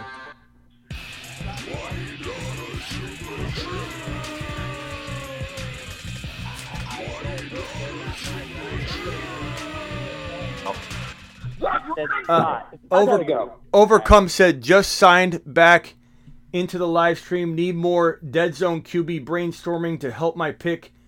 Overcome said second QB and a BB underdog. Jordan Love is one of my favorites, bro. And he's usually really, really late. Sam Howell would be like if you screwed up and you punted QB too long. But Jordan Love is one of my absolute favorite second quarterbacks in a best ball or just redraft, period. And, if you get Anthony Richardson, not saying he's available in your league, but if you get Anthony Richardson and Jordan Love, Aaron Rodgers and Anthony Richardson, that's an amazing QB combination, in my opinion, if you missed the boat on quarterback early or something like that. But definitely Sam Howell later. Mike White, as Ron says, and I say a lot, I think we both agree, has intrigue in a superflex if you just need an extra guy on your bench. Stetson Bennett, even in redraft, at the very end of your bench, like round 18, round 17, round 16. is great. If that's a super flex, if it's not a super flex, Jordan Love's there for you, and you want to go deep. You want to go Stetson Bennett deep. You're not taking Stetson Bennett in a 1 QB. Go ahead, the Patrick, and finish your statement. Hello? Did the Patrick hang up? Hello? I think he had a bubble bath. He had to go take. He had to take a little baby bubble bath. We love the Patrick, by the way, but last night he was taking a bath, and we heard it. We heard the water splashing around, and so anyway, let's go. I love you, the Patrick. Let's go on over to Scuba Steve, and then we got Scott on the line. Scuba Steve, what's up, pal? Hey, what's going on, Smitty? How you doing? All right, man. Finally got to call in. Just want to ask you, because I know that you're a Arizona fan. What's the vibe with Kyler Murray? Because I know that Arizona seems like they say that he's not without a timetable, but from what I've been seeing, it looks like he's practicing now. They just try to take it slow with him, or do you think that they're trying to rush him back, or does it depend on like what they're doing? Like, what's the vibe down there? What are they saying about him? Well, okay, the vibe and what's really probably happening are two different things, because they're not going to show their hand, I believe, as do a lot of people, and this is all speculation, because who in the hell is going to admit this? Nobody. My belief is that my Cardinals, the Arizona Cardinals, are very much interested in becoming the number 1 overall draft selector in 2024 during the NFL draft, meaning Caleb Williams. They want him. Who wouldn't want him? Okay, and there might be other quarterbacks that enter that picture as well if they get the number 2 pick, and we'll take it out as it comes. There certainly are. Just like this year, people thought it was going to be 1 quarterback, then it's 2, and then there's a debate, and there you go. Marvin Harrison Jr. is going to be in the top 3 or 4 overall debate, if not number 2 overall. And so the Cardinals are very much in that line of thinking. If they miss out on Caleb, they could take Marvin Harrison Jr. if they wanted to. So there's a lot of options on the table for the Cardinals, and I promise you the Cardinals are going to suck. And I'm not going near a single Cardinal. I don't want James Conner running up against 8-man fronts all day. He lives on touchdowns. The Cardinals will have to squint to even see a pylon. Like, they're not living in the red zone. So how is James Conner going to be this very, very valuable player when he lives off of touchdowns? I'm not going near it. But at the end of the day, bro, if you're the Cardinals and you're in week 9, and there's no way they want to rush Kyler Murray back before week 9, especially if they might have plans of trading him. This guy, Kyler Murray, might get sat the entire year based on the way the Cardinals are shaping out. And so I just think that you're playing with fire, even counting on Kyler Murray at all, even in best ball drafts. I won't draft him unless it's like my 3rd quarterback. It's really late, and I only do it in 1 or 2 drafts out of like 20 because I don't necessarily think he's coming. We got a Russian collusion $100 super chat on the line. Alert. Super chat alert.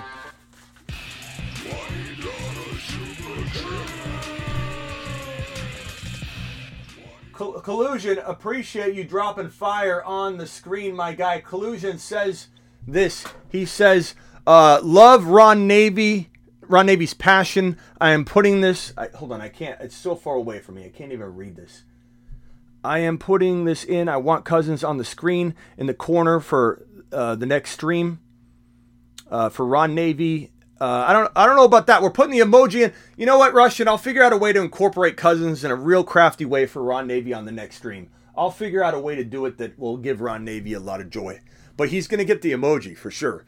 But we'll do more. Collusion, can't thank you enough. You're on the line still, right, Collusion? Of course I am. Of course he is. Where would he be?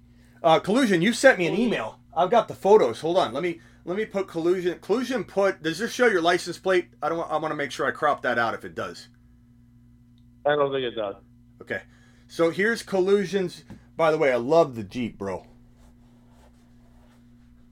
It's a Jeep, right? Yeah. It's all Smitty. It's all Smitty Bill.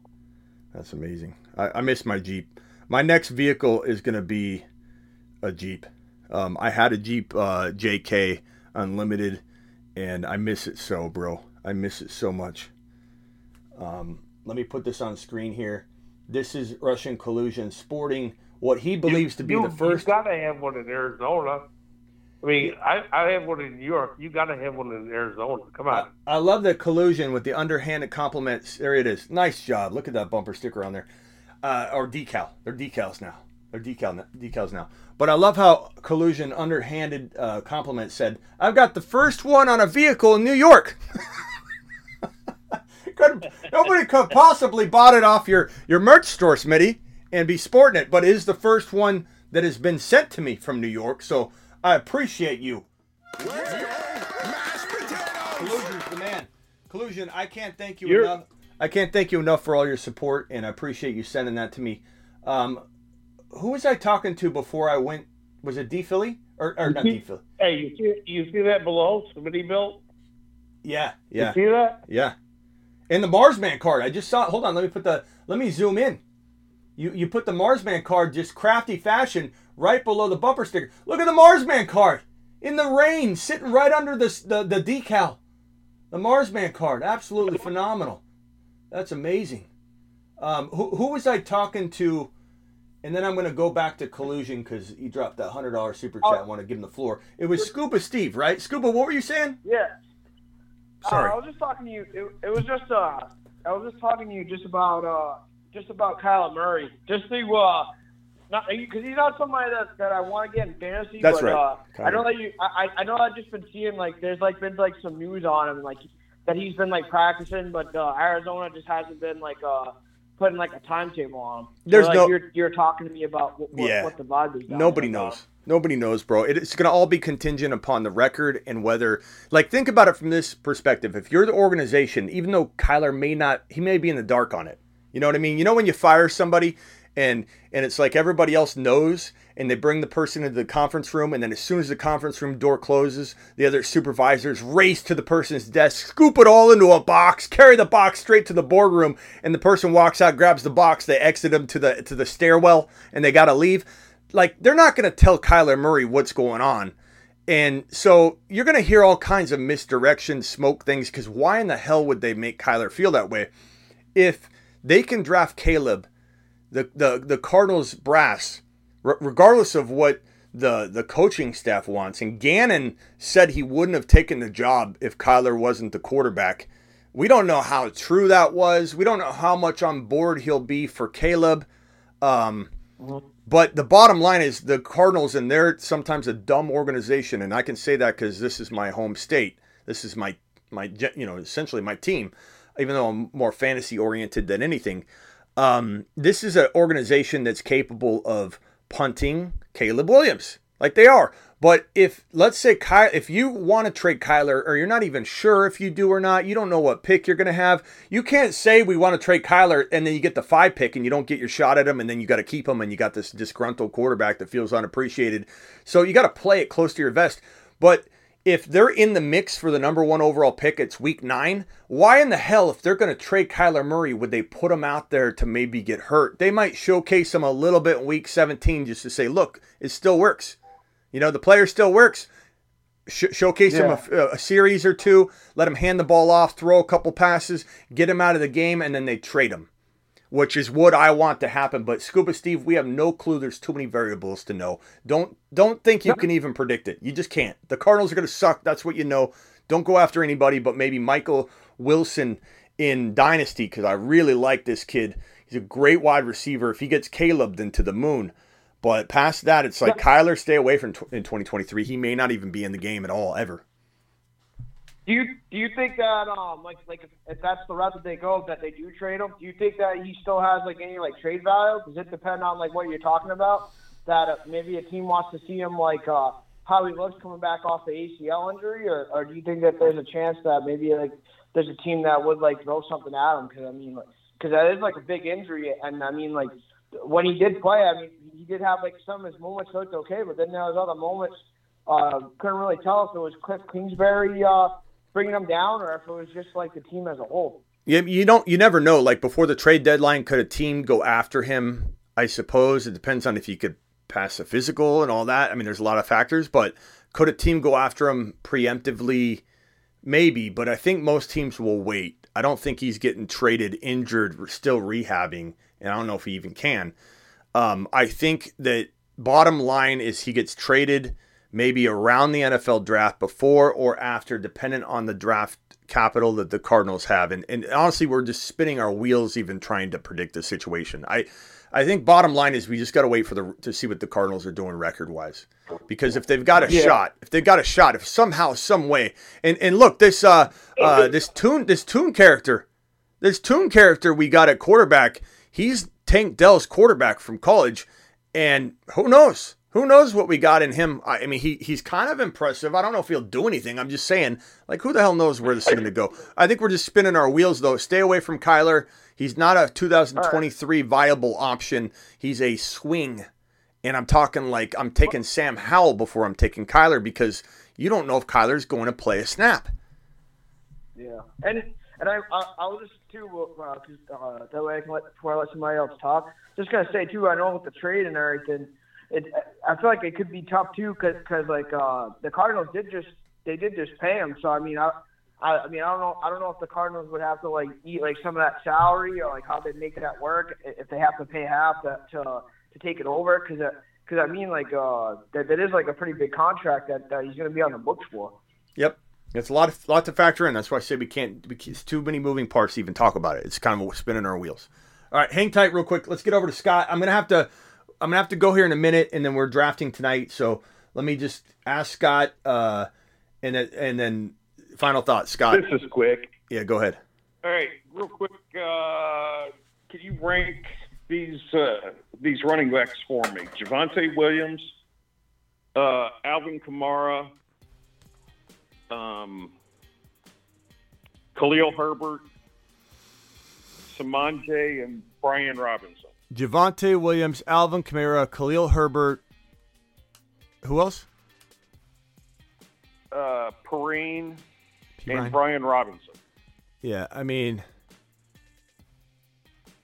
I want to say Javonte. I just don't know that, him and Kamara both have a big risk of missing time. So I guess I would lean Javonte. But I do love Kamara in certain builds, and depending on what your running back room looks like, he can't be a running back 1 or running back 2. And, in a sense, either can Javonte. But I don't love those options as running back 2s. Those are all home run flex type appeal players. I think Khalil Herbert's got a ton of upside. And, that's somebody that I definitely want on a lot of my rosters. But these are all risky plays. Perrine is potentially steady Eddie, a potential great, player that's going to overperform. But so could Khalil. I think at the end of the day, who do I feel is going to outproduce everybody? I think Kamara could, but there's risk. I think Javonte and Kamara are probably my 2 guys I want of that list, assuming I heard it all right. If I was trying to fill my RB2, do I take a Javonte Williams and Khalil? Thank you, 7488 for joining the YouTube exclusive membership. I don't know, bro. I mean, I guess I would probably take Javonte and then try and get Perrine to cuff to him. But Herbert's an unknown though. They're all unknowns. There's risk across the board on all of them. You don't know what Perrine's going to get. You don't know what Javonte's going to do, how he's going to start the year. You don't know if Kamara's getting a suspension. You don't know if Javonte's going to be ready to go or be put on the PUP. I mean, I like having a combination to support that running back too. If Swift was there, you need Swift and another player. You can't just rely on Swift, Kamara. Those are all questionable players. And so you just got to kind of roll with what you believe and then couple it with another player, because they're not safe. None of those guys are safe. None of them. They're all the same vein and bucket. Give me Kamara, push comes to shove, and then couple him with someone else. You can't. You're taking a risk for sure. But I feel like Kamara probably. I didn't see drop off in Kamara's play.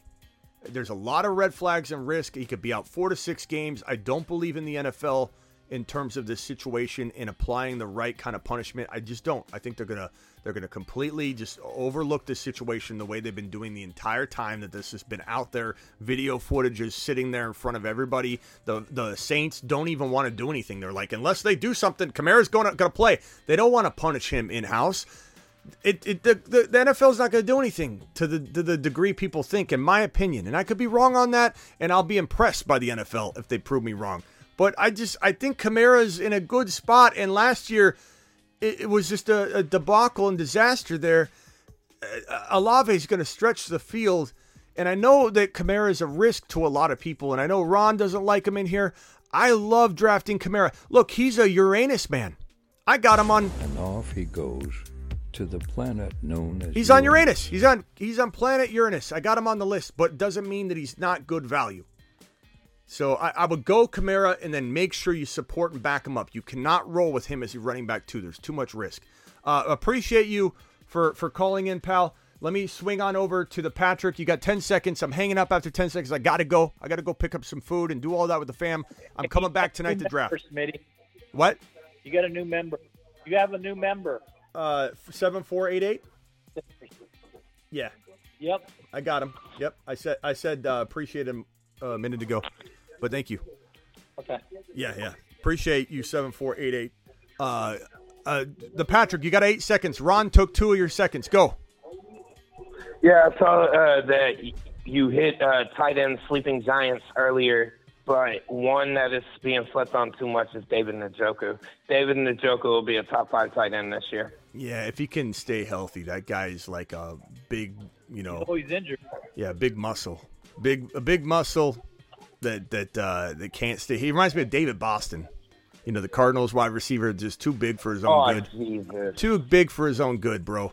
David Njoku's getting in his own way. When's he stayed healthy? He's never. It's always the story. The classic. Goliath. He's coming in. He's going to be amazing. He's going to stay healthy. And he never shows up. He gets hurt because he lays out for a football, and he brings his 270 pounds or whatever the hell he weighs of muscle and smashes his own body into the ground and gets injured.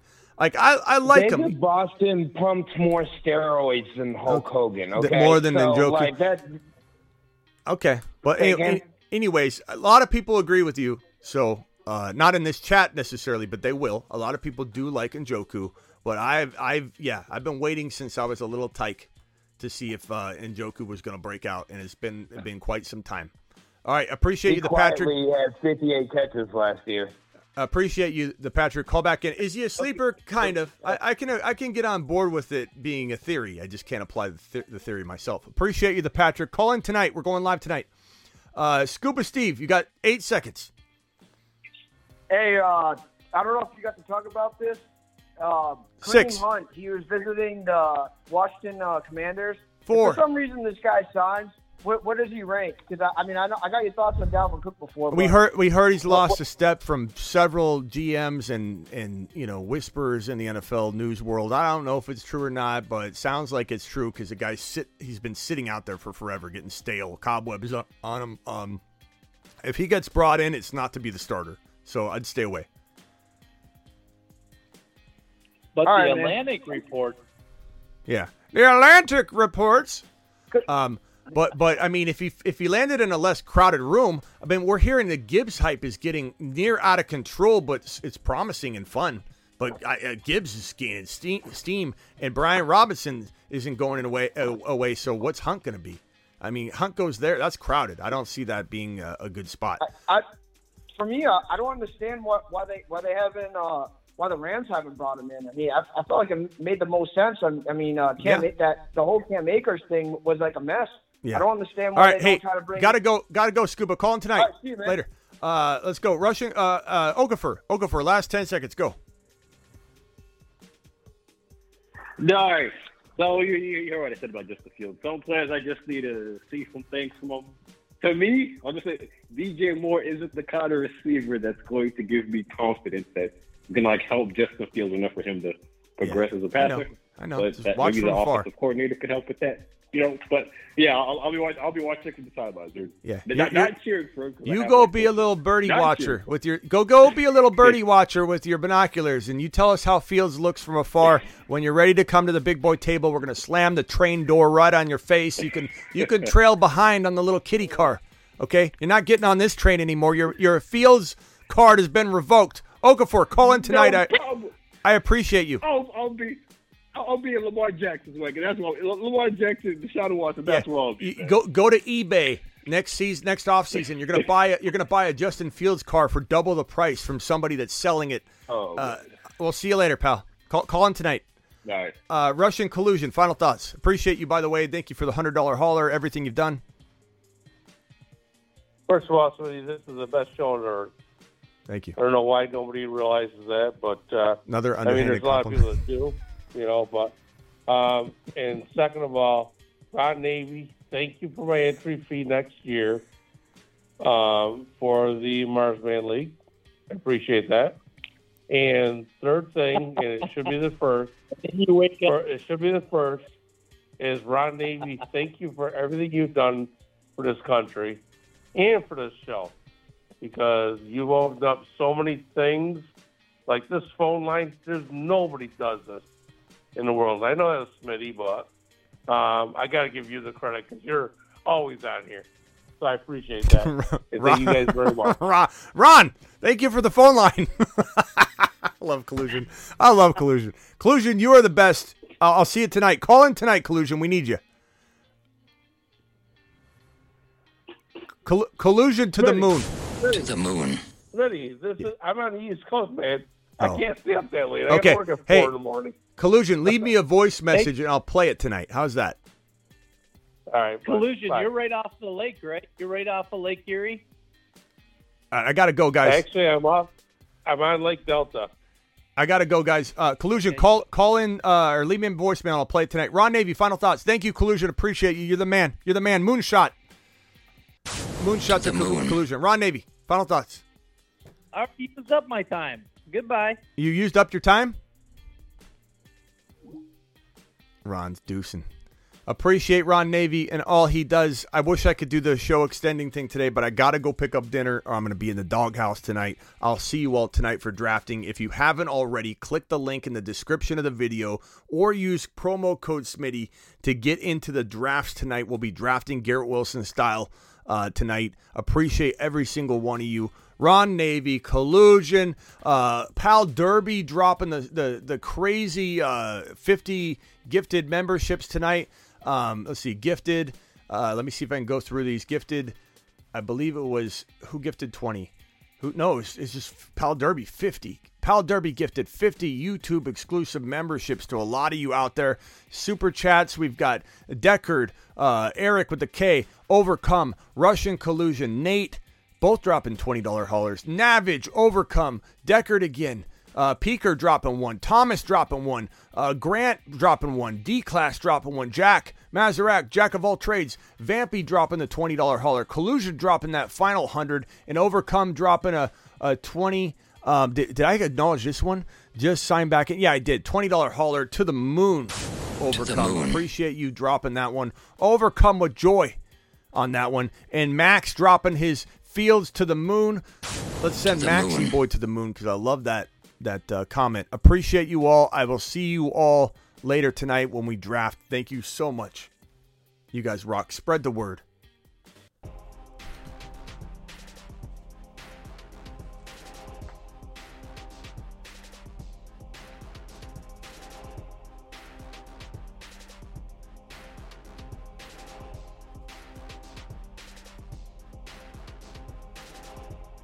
Law Dog Milk for mains on sale this season. Soak your mane and win a league. Law Dog Milk.